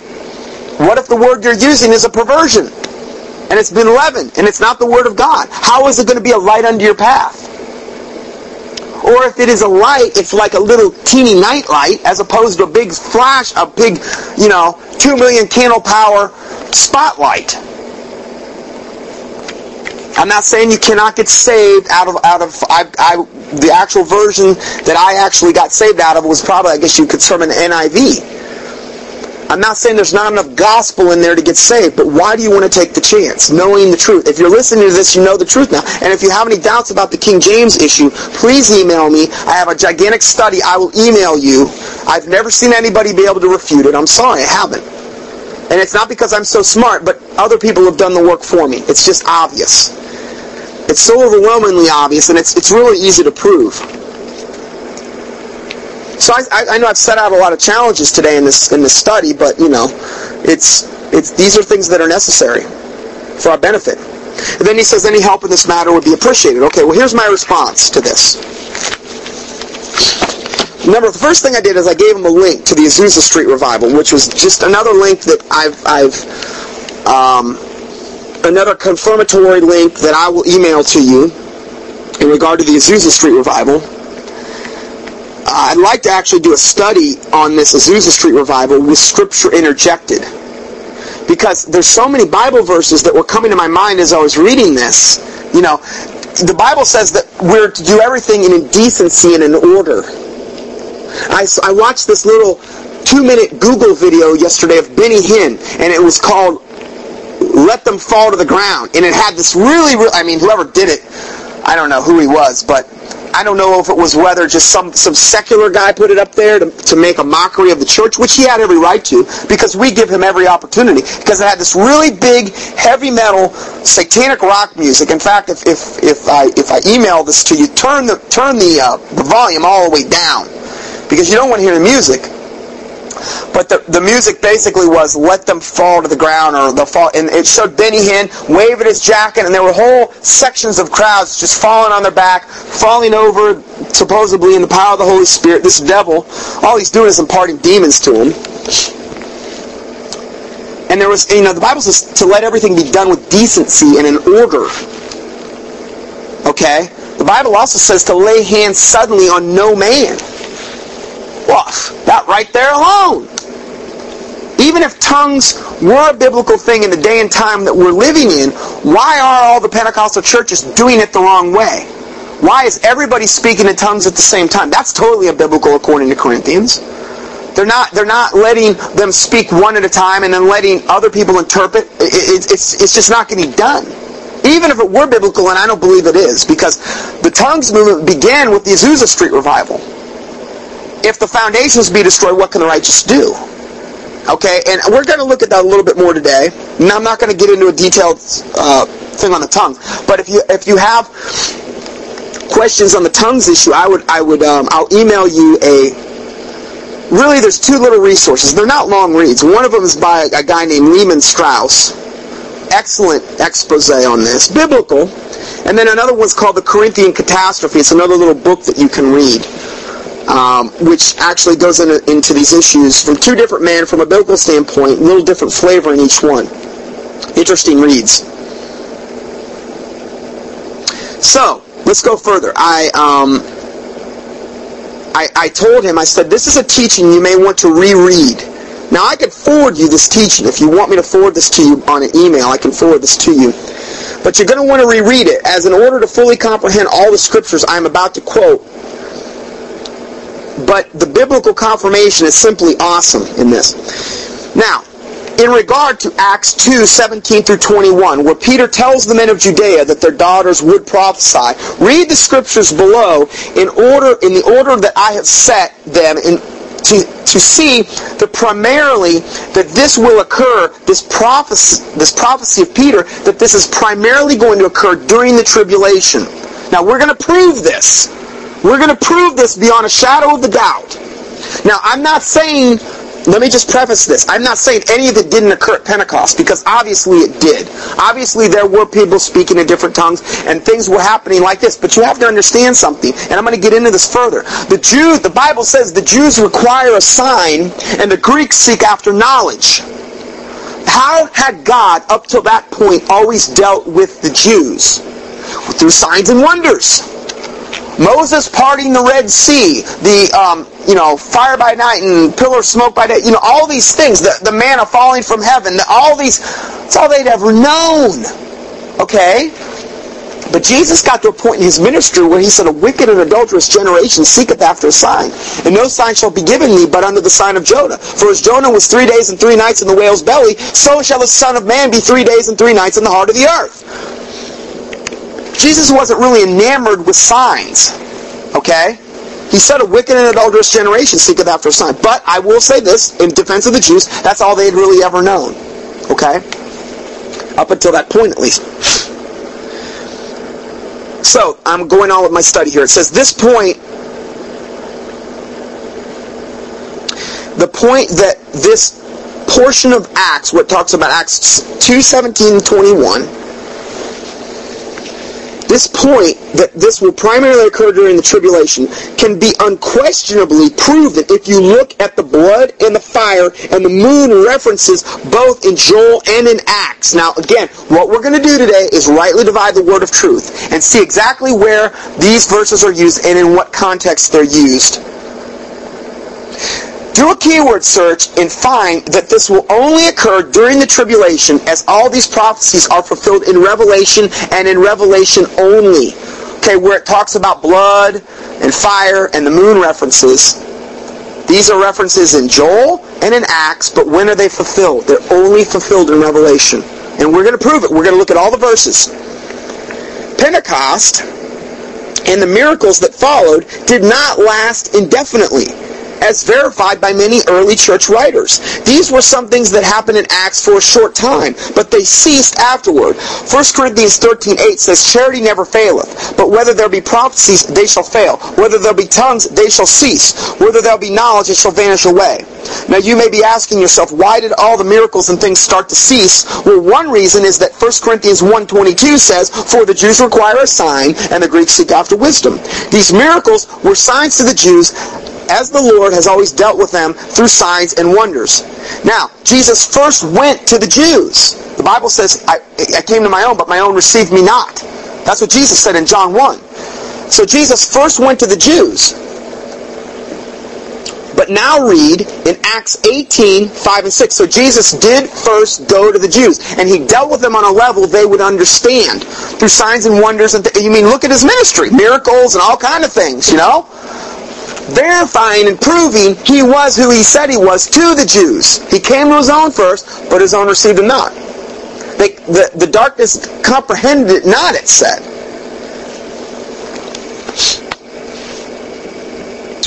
So, he went to the Jews first, but now let's look a little bit further. Let's look to Acts 18 verses 5 and 6, where it says, and when Silas and Timotheus were come from Macedonia, Paul was pressed in the Spirit, and testified to the Jews that Jesus was Christ. And when they opposed themselves and blasphemed, he shook his raiment, and he said unto them, your blood be upon your own heads. I am clean. From henceforth I will go unto the Gentiles. That's what Paul said. He said, from henceforth I will go unto the Gentiles. Was that maybe a little shifting that went on there? Right there at that point? How many times can you go to a group of people and keep giving them the truth and they keep rejecting you when there comes a time when you're going to shake the dust off your feet and you're going to go? Doesn't mean I don't think any Jews could be saved. Doesn't mean that. Let's look at this a little further. At this point, the apostolic soul-winning emphasis primarily shifts to the Gentiles. Hey, the Jews had had their chance amply. The Jews were the ones that told Pilate, crucify Jesus, give us Barabbas, let his blood, meaning Jesus' blood, be upon us and our children. They said it, okay? Now, does that mean I think we should go around cursing? No, I didn't say that. I didn't say, does that mean I think we should turn our back on Israel? No, I did not say that. I'm talking about having balance with the Word of God here. I'm not going to go off to the John Hagee part where we should just support the Jews no matter what they do, no matter whether it's evil or not. Does that mean I think we should turn our back on them? No, I don't think that one bit. Okay? Let's have some balance here. I'm also not going to go off to the extreme text Mars where he basically says, you know, all Jews of the synagogue of Satan and all these other things, and you know, he goes off in the deep end, the opposite spectrum. Let's just have some balance here. So then we go on. It says, at this point, when Paul says, from henceforth I will go unto the Gentiles, in Acts 18, verse 6, at this point, the apostolic soul-winning emphasis primarily shifts to the Gentiles. I'm not saying totally, because I know Peter went to the Jews. Okay, I'm not saying totally, but I'm saying that this was a shifting toward that. And I'm going to prove this. Romans 11:25 says, for I would not, brethren, that ye should be ignorant of this mystery, lest ye should be wise in your own conceits. Let blindness in part is happened to Israel until the fullness of the Gentile come in. It says it right here in Romans 11:25, which is after Acts 18, which is what we just read. It says that he doesn't want us to be ignorant of this mystery.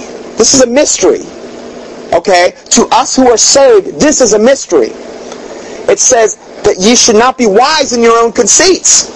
Why? Because it's a really big tendency for most people to say, well, I'm saved and I'm better.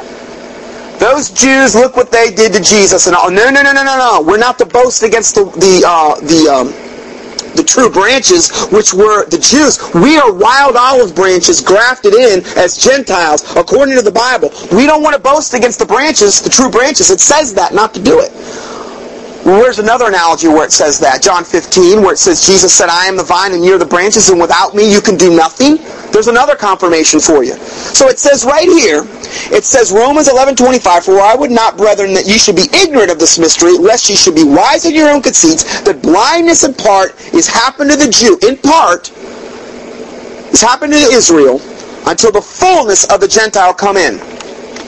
Right there it says that. How many times do you ever hear that preached? Hardly ever. Does this mean I think I'm better than... No, it doesn't mean that. I'm just quoting Scripture here. Let us rightly divide the word of truth.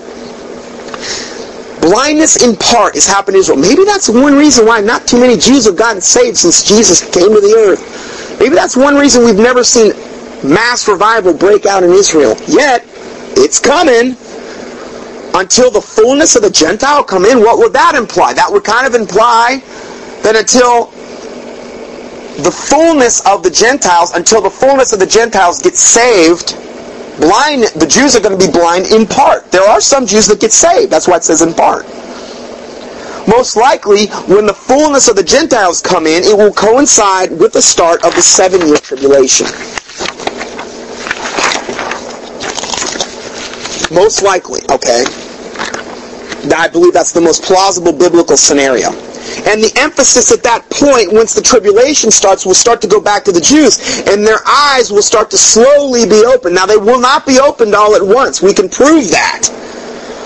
Zechariah 12:9 through 10. Zechariah 12:9 through 10. And it shall come to pass in that day that I will seek to destroy all nations that come against Jerusalem. Wonder when that could be. Armageddon, maybe? And it'll come to pass in that day that I will seek to destroy all nations that come against Jerusalem. When has that ever happened? When will it happen? Armageddon. And I will pour upon the house of David and upon the inhabitants of Jerusalem the spirit of grace and of supplications. And they shall look upon me whom they have pierced, and shall mourn for him as one mourneth for his own only son, and shall be in bitterness for him, as one that is in bitterness for his firstborn. Can you imagine what the Jews are going to feel like when they finally realize that they crucified their Savior the first time. Now, I'm not saying this because, again, I think I'm better and the Jews are so bad. I'm not saying this, okay? I'm just saying that it says it right here. They shall look upon me whom they have pierced. Remember the Roman centurion putting the sword through Jesus? You know, why did the Roman centurion do it? Because the Jews said, give us Barabbas, crucify this Jesus Christ. And they shall mourn for him as one that mourneth for his only son. And shall be a bitterness for him as one that is a bitterness for the firstborn. I have heard this, that there is a fairly high level percentage of people actually living in Israel right now that are actually saved, that they are actually have realized this, but they haven't had the moxie to come forth yet. They haven't had the moxie to declare publicly that this is where we stand. Okay, but I believe that day is coming. I really do. Biblically speaking, I believe it's coming. So now, see, look at all the things that are happening at the same time in this verse of Zechariah. Zechariah 12, 9, and 10. And it shall come to pass in that day, I will seek to destroy all the nations that come against Jerusalem. Sounds like Armageddon. And I will pour upon the house, and at the same time, or around that same time period, I will pour upon the house of David and upon the inhabitants of Jerusalem in the spirit of grace and of supplications. That sounds like probably why they're starting to get their eyes open. The house of David, this sounds like the Jews.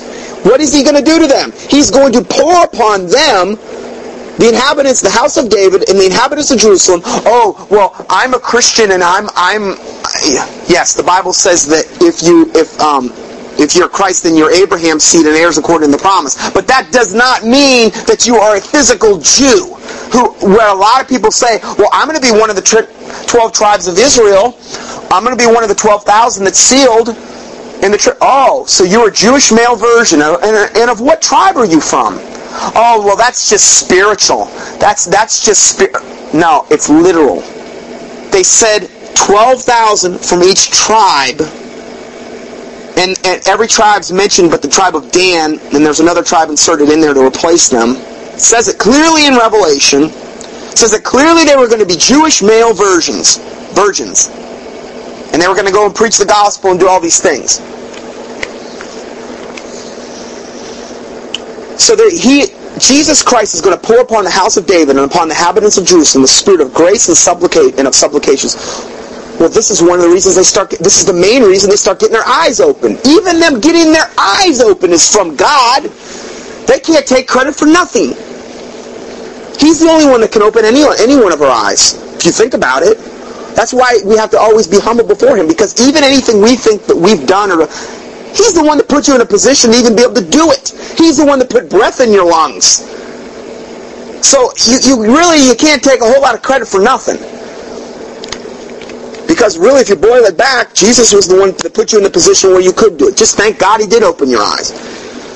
And then it says, and then they shall look upon me whom they have pierced, and they shall mourn for him as one.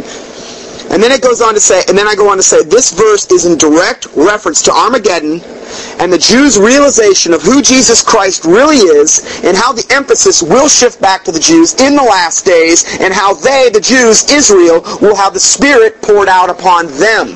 Now remember, it said here, I will pour upon the inhabitants the Spirit of grace and of supplications. I said that because we're going to go back to Acts now. It says, I will pour the Spirit upon them. Well, this verse, this is one of the verses the Assembly of God people and those type of people look to say how they condone female preachers. Of course, this verse doesn't condone female preachers. It's a big leap of logic. But it says, Acts 2:14 and 15. Now, this is the verse this man wrote me about. But Peter, standing up with the 11, lifted up his voice. Now, this is after Pentecost. This is after the cloven tongues of fire came upon their heads. This is after they started speaking in tongues. But these tongues were very specific. There were other people that heard them preaching the gospel in their language. Well, why would God do that? Well, number one, the Jews require a sign. The Greeks seek after knowledge. He came to the Jews first. All the apostles in the upper room were Jews. This was a Jewish thing. We could do a whole other Bible study on this. Well, what was another reason? To spread the gospel. The gospel was in its infancy. Okay? This was a very miraculous, impressive, Spirit-filled way of spreading the gospel. I mean, you go into this thing, you see cloven tongues of fire on these guys' heads, they're speaking in different tongues, and you know this guy can't speak your language, yet you're hearing him speak your language, and you know he doesn't know how to speak your language. That's pretty impressive. And he's giving you a clear gospel presentation of Jesus Christ. I think that would impress me if I saw that. But see, that's what tongues was for. Primarily, that was the mechanism of tongues. It had a reason. It had a use. It wasn't just so you could go blather and blather and blather, like Dan Rather, and you know, for no reason, to make yourself feel spiritual. There was purposes and points behind it.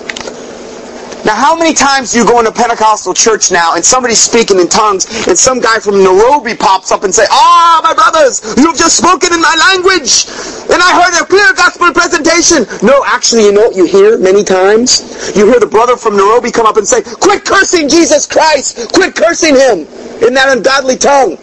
That's what happens. Many, many times. I can't tell you how many testimonies I have heard where people speak in tongues and they have somebody say, recoil in horror, saying, why are you cursing Christ? Man. Hey man, I used to do this. I'm not judging anybody. I used to do this. Who knows what I said? God forgive me. God forgive me. We have a distinguished member here too that when she used to pray in tongues, she used to call out in the name of Kali. Now Kali is the second highest Hindu deity in the Hindu pantheon. Shiva being the highest. Shiva is the, I believe, the father of Kali in the demonic realm. This is what they represent themselves. Shiva is the god of destruction. Kali is the god of death. Jack Chick has a tract about Kali. I forget what it's called. It's one of the ones about Hinduism. It's an excellent tract. And this, you know, Kali has like 6 arms, and she has all these beheaded heads and plates to catch the blood, and then she's pretty nasty. She's like 9 feet tall. But see, you don't know what you're saying when you're praying in tongues, and you don't know what you might be doing. And I understand, yes, you don't know you're doing it, but see, the thing is, you're still responsible. The Bible says by every word, idle word, you're going to be judged. And I understand. I believe that if you go back and you repent of these things and you say you're sorry, I'm not saying that you're going to be, you know, but listen, we need to repent of these things. So this is why tongues are so dangerous. Here's another thing. Do you know that it's a well-known fact that within the tongues movement that witches love Pentecostal churches? Well, why would a witch love a Pentecostal church? Because she can go in there when they're all speaking in tongues and they can speak their tongues. Because do you realize in the occult, speaking in tongues is one of the main things they do as well? Well, where did tongues start in the modern day church movement? At the Azusa Street Revival. Be careful. Please be careful is all I'm saying. Well, I don't care because God told me to do this. And God did. Okay, well, you better be real super sure. You know, I mean, I'm just saying, be careful. I would rather err on the side of safety. You know? I mean, witches love it. They'll go there and they'll be hurling out their curses and stuff and everybody thinks they're real spiritual. Pentecostal churches are the easiest places in the world for witches and the occult to infiltrate. I've read this from more than one witch that have infiltrated these churches. I know the Pentecostal church I went to, there were witches in there. We would come in between services, there would be bones and ashes on the pews where people were sitting. Bones and ashes. They were in there at night doing some kind of occult ritual. Obviously it was somebody very up, or multiple people very high up in the church that were doing this. They tried to kill me. They did. I won't even get into that. But suffice it to say, they were doing sacrifices and kind of stuff to try to kill me. Not human. Of course, not that I know of. But anyway, I won't get into that today. But I've seen a lot of stuff. Okay, I've seen some pretty amazing stuff. And to me, I look back at it and I praise God for God letting me go through it, because now I can look back and say, wow, the Lord, thank God you pulled me out of all that. You know, look at where I was heading. And I praise it's really humbling to look back and see what God pulled me out of. And really I look at it I don't look at it like a negative thing. I look at it like, wow, I went through all that stuff. It was amazing, and the Lord showed me better, and now I'm able to help other people. And this is why we live our lives the way we live them. So then it says, okay, let's go back to this Acts 14 and 15. Or Acts actually 14 through 16. But Peter, standing up with the 11, lifted up his voice and said unto them, Ye men of Judea, and ye that dwell in Jerusalem, be this known unto you, and hearken to my words, for these are not drunken, as ye suppose. Now these were all the people speaking in tongues, okay? These are not drunken, as ye suppose, seeing it is but the 3rd hour of the day. But this is that which was spoken of by the prophet Joel. Well, don't you think you would want to reference that portion of Scripture if you were going to really try to say that this is a confirmation that we can have women preachers? And well, we're going to look at what Joel says. He says it right here. Peter says, this is what was spoken of by the prophet Joel. Joel 2:28 through 32. What does that say? And it shall come to pass afterward that I will pour out my Spirit upon all flesh, and your sons and your daughters shall prophesy, and your old men shall dream dreams, and your young men shall see visions. And also upon the servants and upon the handmaidens in those days will I pour out my Spirit. I will show wonders in the heaven and in the earth, blood and fire and pillars of smoke. Now that's the key. I will show wonders in the heaven and in the earth, blood and fire and pillars of smoke. The sun shall be turned into darkness and the moon into blood before the great and terrible day of the Lord come. Well, this is probably in reference to the final battle in Armageddon and the wrath and all the vile judgments and all the trumpet judgments in the Great Tribulation. Okay? I mean, I don't know about you guys, but I haven't seen lately the earth and the blood and the fire and the pillars of smoke. I haven't seen all that stuff up in the sky yet. I don't know about you. Maybe it's a regional thing. It's not. It's an earthly thing. Everybody's going to see it. The sun shall be turned into darkness. Haven't seen that happen lately. The blood into moon. The moon into blood. Haven't seen that happen lately. Before the great and terrible day of the Lord come. And it shall come to pass that whosoever shall call upon the name of the Lord shall be delivered. For in the Mount Zion, notice I said Zion, not Sion, because Sion is actually Mount Hermon, where the tribe of Dan settled. That's a whole other study. But for in Mount Zion, in Jerusalem, because Mount Zion is in Jerusalem, shall be deliverance. And the Lord hath said, and in the remnant whom the Lord shall call. Okay, so it says, I will pour out my Spirit upon all flesh, your sons and your daughters shall prophesy. Now, here's where you have to really rightly divide the word of truth. Yes, he says, Men of Judea, ye that dwell in Jerusalem, this is Peter saying this, be this known to you, for hearken unto the words, for these are not drunken, as ye suppose, but it is the 3rd hour of the day. But this is that which was spoken of by the prophet Joel. Now, this was basically the start of the end times, in a way, okay? Because this is after Jesus, okay? Now we're in the home stretch. Jesus has died, death, burial, and resurrection, the whole 9 yards. Okay, so let's rightly divide the word of truth here. He says, I will pour out my Spirit in Joel.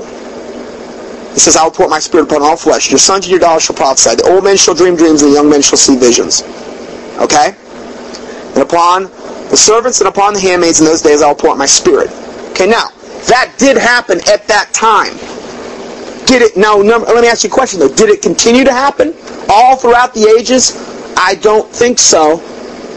Well, yeah, it did, because it started at the Azusa Street Revival. Oh, so you're telling me something as demonic as the Azusa Street Revival is where this all started up against, got all cranked up. And you look at the fruit of what's come out of the Azusa Street Revival, all the false preachers, all the money grubbers, all the false prophets. You're telling me that's of God. Come, let us reason together, saith the Lord. But hold on, there's another qualification here. And I will show wonders in the heaven and in the earth, the blood and the fire and the pillars of smoke, and the sun shall be turned to darkness and the moon to blood before the great and terrible day of the Lord. Well, hold on, that didn't happen when Peter stood up in Acts. Did that happen? No, but he says it in the same context. This is something that happened in part as a sign of things to come. And it was also having to do with the Jews require a sign and the Greeks seek after knowledge, and the emphasis had not fully shifted over to the Gentiles at that point. Blindness in part had not happened to the Jew yet. So you got to really look at this thing close in order to rightly divide this. Now let's go further. When is this prophecy in Joel fulfilled, where it says, "I will show wonders in the heavens and the earth, blood and fire and pillars of smoke, sun turned to darkness, moon into blood"? When is that fulfilled? "For in Mount Zion and Jerusalem shall be deliverance."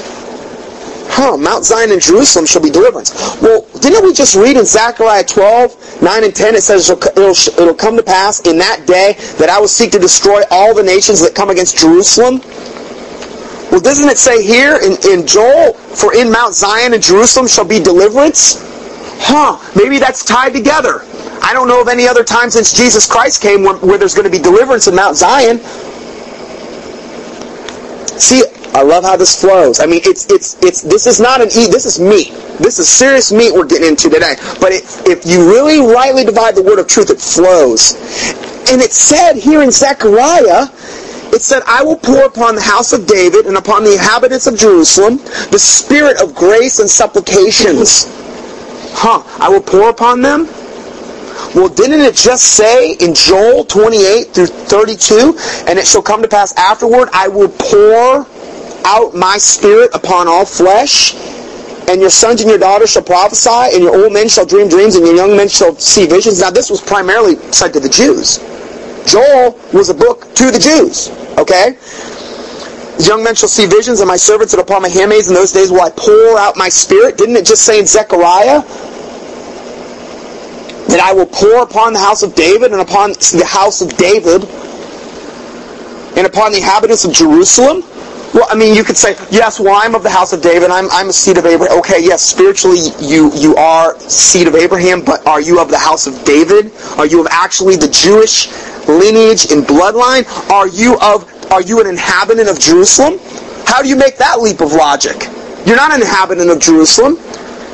The spirit of grace and supplications, it uses the same word to pour in both these verses. Now, let's go a little bit further. Now, and let me just read the last part of that again. This is the last part of Joel. "For in Mount Zion and in Jerusalem," which is where Mount Zion is, "in Jerusalem shall be deliverance." The emphasis is fully shifted back to the Jew at that point. "As the Lord hath said, and in the remnant whom the Lord shall call." Remember, the Lord always calls a remnant. Revelation 8. Well, let's see. Well, where were all these things about, the wonders in heaven and earth, fire and blood and pillars of smoke, sun be turned to darkness, moon to blood? Where's all that? Well, okay, let's look. Where is it talked about in the Bible? Do a keyword search. The only place you're going to find this being fulfilled is in Revelation. Let's look at these verses. Revelation 8, 7, and 8. Quote, "The first angel sounded, and there followed hail and fire mingled with blood. And they were cast upon the earth, and the third part of the trees was burned up."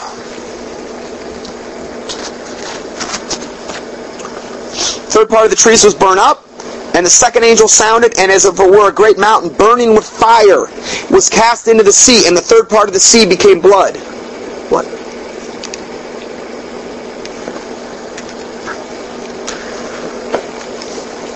Let's go further. Revelation 8, 7, and 8. "The first angel sounded, and there followed hail and fire mingled with blood, and there cast upon the earth, and the third part of the trees was burnt up, and all green grass was burnt up. And the second angel sounded, and there was a great mountain burning with fire was cast into the sea, and the third part of the sea became blood." Well, that kind of sounds like what Joel talked about, "And I will show wonders in the heaven, earth, fire, blood, pillars of smoke." I don't see that ever occurring any other place in Scripture, ever. Well, that's only one verse in Revelation. I want more. Okay, let's give you more. Revelation 8:12. "And the fourth angel sounded, and the third part of the sun was smitten, and the third part of the moon, and the third part of the stars, so as the third part of them was darkened. And the day shone not for the third part of it, and night likewise." So it says here, third part of the sun was smitten. and so was the third part of them darkened. In the day shown not for the third part of it. Well, didn't it just say up in Joel that the sun shall be turned to darkness? What other time in Scripture, prophetically speaking, in the future, did that occur? Revelation. Well, I'm not convinced yet. I want more. Okay, we'll give you more. Revelation 9:2. And he opened the bottomless pit, and there rose a smoke out of the pit, and as the smoke of a great furnace. And the sun and the air were darkened. See, there's not just one instance where the sun's going to be darkened. By reason of smoke of the pit. So the sun and air were darkened. I'm still not convinced. Okay, Revelation 6:12. And I beheld when there had opened the sixth seal, and lo, there was a great earthquake, and the sun became black, and its sackcloth of hair, and the moon became as blood. How much more do you want? The moon became as blood? This is what Joel talked about. And this is the same time he said, your sons and your daughters shall prophesy primarily, and the old men shall dream dreams, and the young men shall see visions, and also upon the servants, upon the handmaids, in those days will I pour out my Spirit. Yes, it happened in part right after Pentecost. For a time. After... And then what ended up happening is the emphasis started shifting off the Jews and onto the Gentiles. The Jews require a sign, but the Greeks seek after knowledge, is what the Bible says. So, this is what we're dealing with here, okay? Now, let's read Acts 2:17 through 21 again. No, let's read it now. Now, let's read Acts 17:21. And it shall come to pass in the last days, saith God. Now, this is Peter saying this right after Pentecost. And it shall come to pass in the last days. So what we would be saying is that when Pentecost started was essentially the start of the last days, but it wasn't the end of the last days. It was the start of it. Okay? It shall come to pass in the last days, saith God, I will pour out my Spirit upon all flesh. Now this is Acts 2:17 through 21. I will pour out my Spirit upon all flesh, and upon your sons and your daughters shall prophesy, and the young men shall see visions, and the old men shall dream dreams, and upon my servants and my handmaidens I will pour out in those days of my Spirit, and they shall prophesy. And, then it says, and I will, this is like in conjunction, and I will show wonders in the heaven above, and in the signs of the earth beneath, blood and fire and vapors of smoke. The sun shall be turned into darkness, and the moon into blood, before the great and notable day of the Lord come. And it shall come to pass that whosoever shall call upon the name of the Lord shall be saved. Right there as a Pentecostal, you have a gigantic problem, because it says and in the King James Bible. It says, yes, your young men shall see visions, and your old men shall dream dreams, and the servants and the handmaids. But hold on, and it says, and I will show wonders in heaven above, and the signs in the earth, and blood and fire and vapor. That didn't happen back then. It's only going to happen during Revelation, in the verses that I just read. So within the full context of these verses, these events will occur during Revelation, as we have proven by citing these scriptures. Now, let's shift gears. As far as Judges goes, when you have the Assembly of God people bringing up Deborah, well, let's look at that. In the text relating to Deborah and Jael, now Jael was the one that I believe put the tent stake through that guy's head. We're going to look at that real quick. The text relating to Deborah and Jael, which were two of the women mentioned in Judges that did the God's bidding, and I'm not saying they were out of God's will, I'm just saying it's not traditionally the perfect way God would have done things, is to have to use women to do a man's work. The man was so stinking sorry he had to use women. That's what it boiled down to. Do you think about it? I mean, just read Judges 1 and 2 to see how sorry the men had become. They were wicked. The text relating to Deborah and Jael contains four main sections. Deborah, number 1, is a judge of Israel, summoned Barak. Now this is in I'm not going to go into all these verses, but it's in Judges 4, 1 through 11, and Judges 5, 1 through 18. Deborah, a judge of Israel, summoned Barak when the war and the oppression came. Deborah acted as a leader of the people. She chose the most able military general and told him what he must do. Number 2, the battle was fought. Sisera fled. Now this is in regard to Deborah and Jael. These are in regard to these two women. Now these are the verses that many times say, oh, there should be women preachers. Well, I'm sorry, I don't see it in here. This battle was fought. Sisera fled. And now this, if you want the scripture verses on that, it was Judges 4, 12 through 16, and Judges 5, 19 through 23. The superior enemy forces were routed, their troops were slaughtered, and the Israelites were jubilant. Their faith in God was strengthened. Sisera, the enemy general, fled from the battlefield toward the encampment of Jael, the Canaanite woman. Let's go further. Jael met Sisera and killed him. Now this is in Judges 4, 17 through 24 and Judges 5, 24 through 27. Jael called Sisera into her tent, hid him and fed him. Didn't she give him warm milk? Probably made him go to sleep, I think.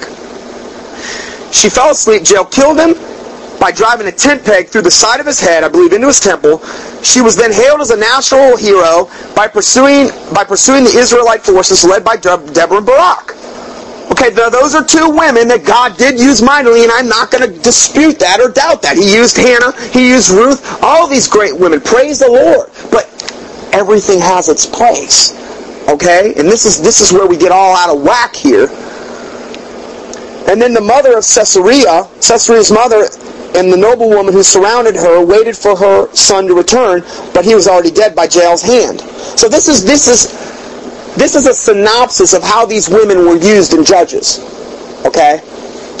I don't see anywhere where Deborah and Jael were going around appointed as prophets and men of God and appointed to the Levitical priesthood or anything like that, though. I don't see any of that. I don't see any women priests as Levites ever in the Old Testament. Ever. So how could you show me? Oh, I see temple prostitutes. That's how primarily the women were used in pagan cultures. In the church setting, I hate to say it, but I'm talking from a pagan standpoint. That was the highest calling for a woman in a pagan setting, was to be a temple prostitute or a high priestess or whatever, like a witch would be. Now, in the time of Judges 21 through 25, it says, in those days there was no king in Israel. Every man did that which was right in his own eyes. You've heard that verse many times. Every man did that which was right in his own eyes. This was a rebellious, wicked time. Just read Judges 2 and 3 to understand the unbelievable rebellion that the Jews were in towards the Lord. In chapter 4, the Lord permits Deborah to judge Israel. The Lord had to actually use these women to accomplish this, to accomplish His will, as the Lord could not find a suitable king or a man to do it, for that matter, because the men were so sorry. It was an indictment against the men why He had to use these women.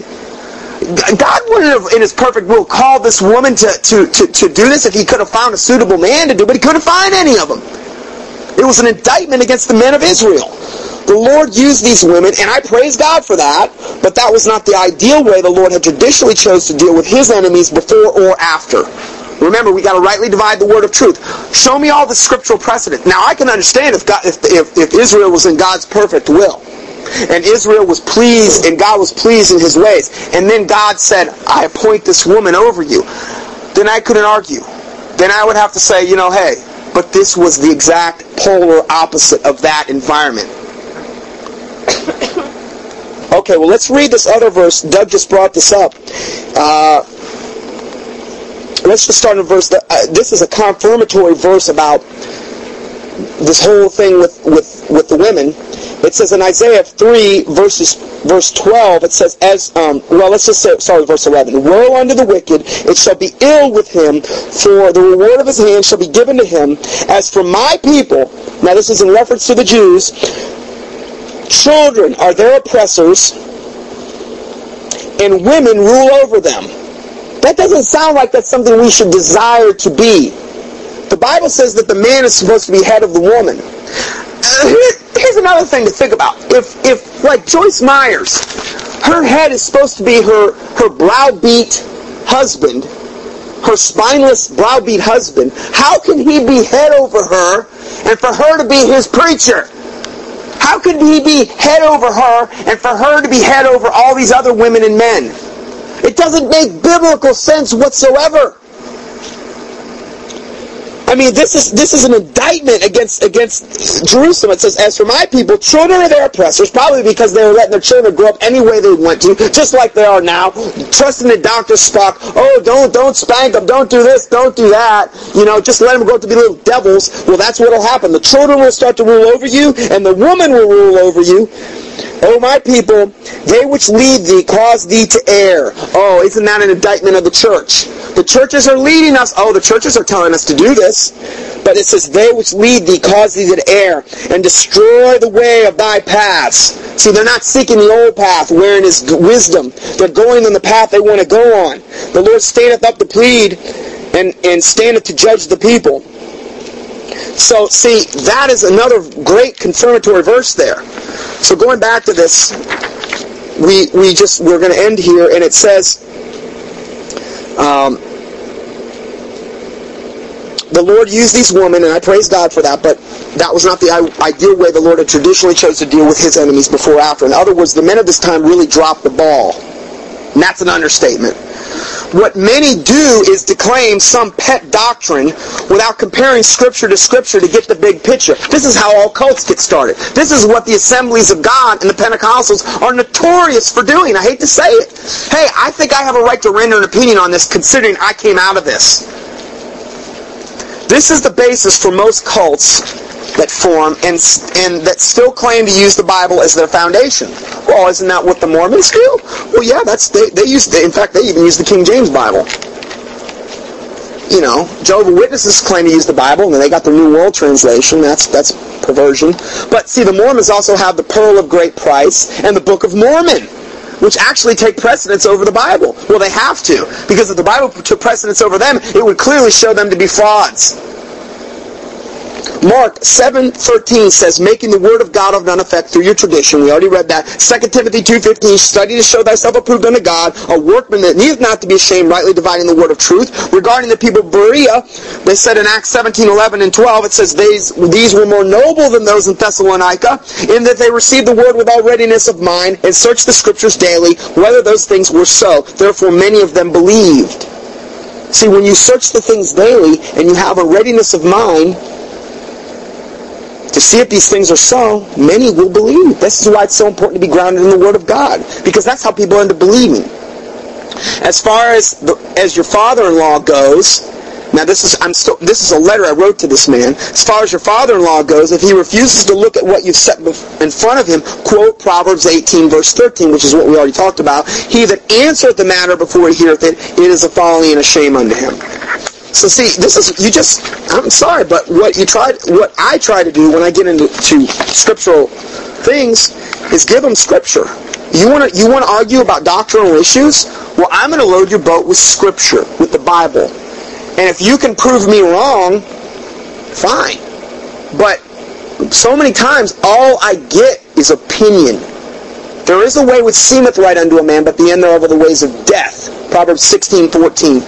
Or 14:12 and Proverbs 16:25. So we've got to get away from this thing where we're trusting in our opinions.